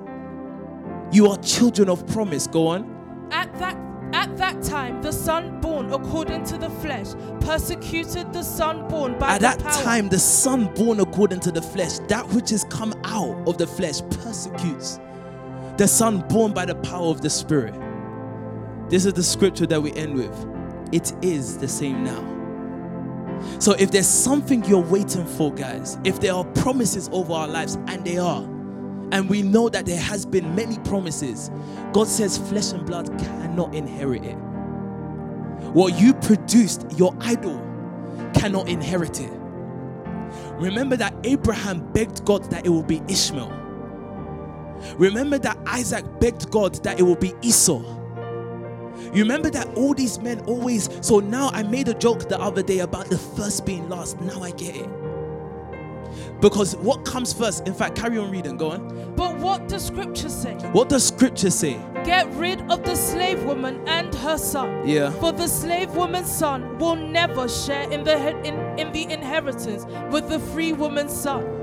Therefore, brothers and sisters, we are not children of the slave woman, but of the free woman. What we must never forget is that the physical life comes first. The fleshly life comes first. So you see now, I end today with saying this. Your slave is in your hands. In other words, it's still in your power. It's in your power to make your future, in quotes. You can choose to give birth to what will persecute your promise, or you can choose to send them away.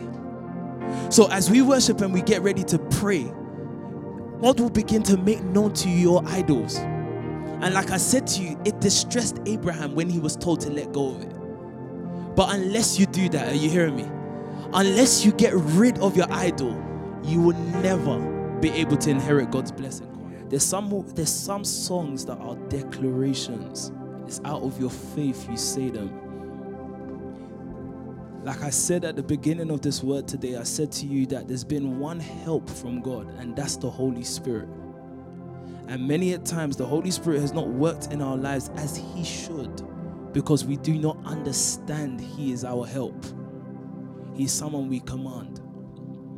So when we sing songs like these songs, the song you're hearing now is a song you will learn.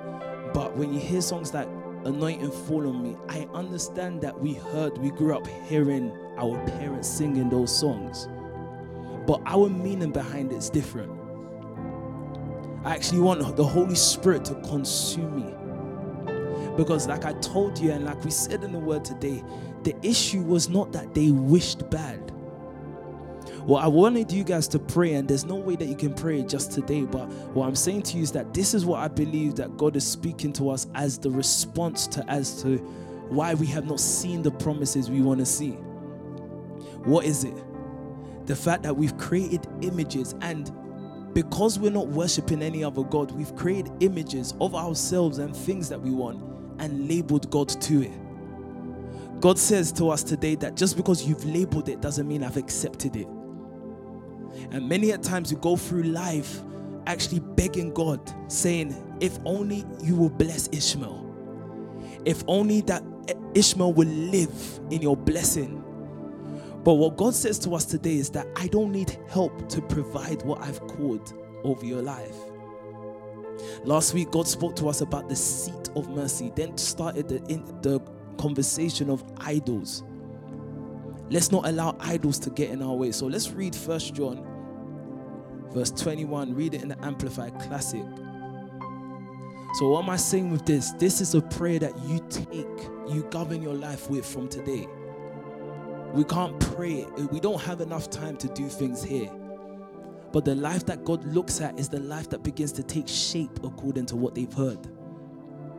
So that again, and let me say this just in case I don't want to feel like I've missed anything. It is possible for you looking at the words to create an image for yourself. You know, some people, the image we have is because of what we have assumed of Scripture.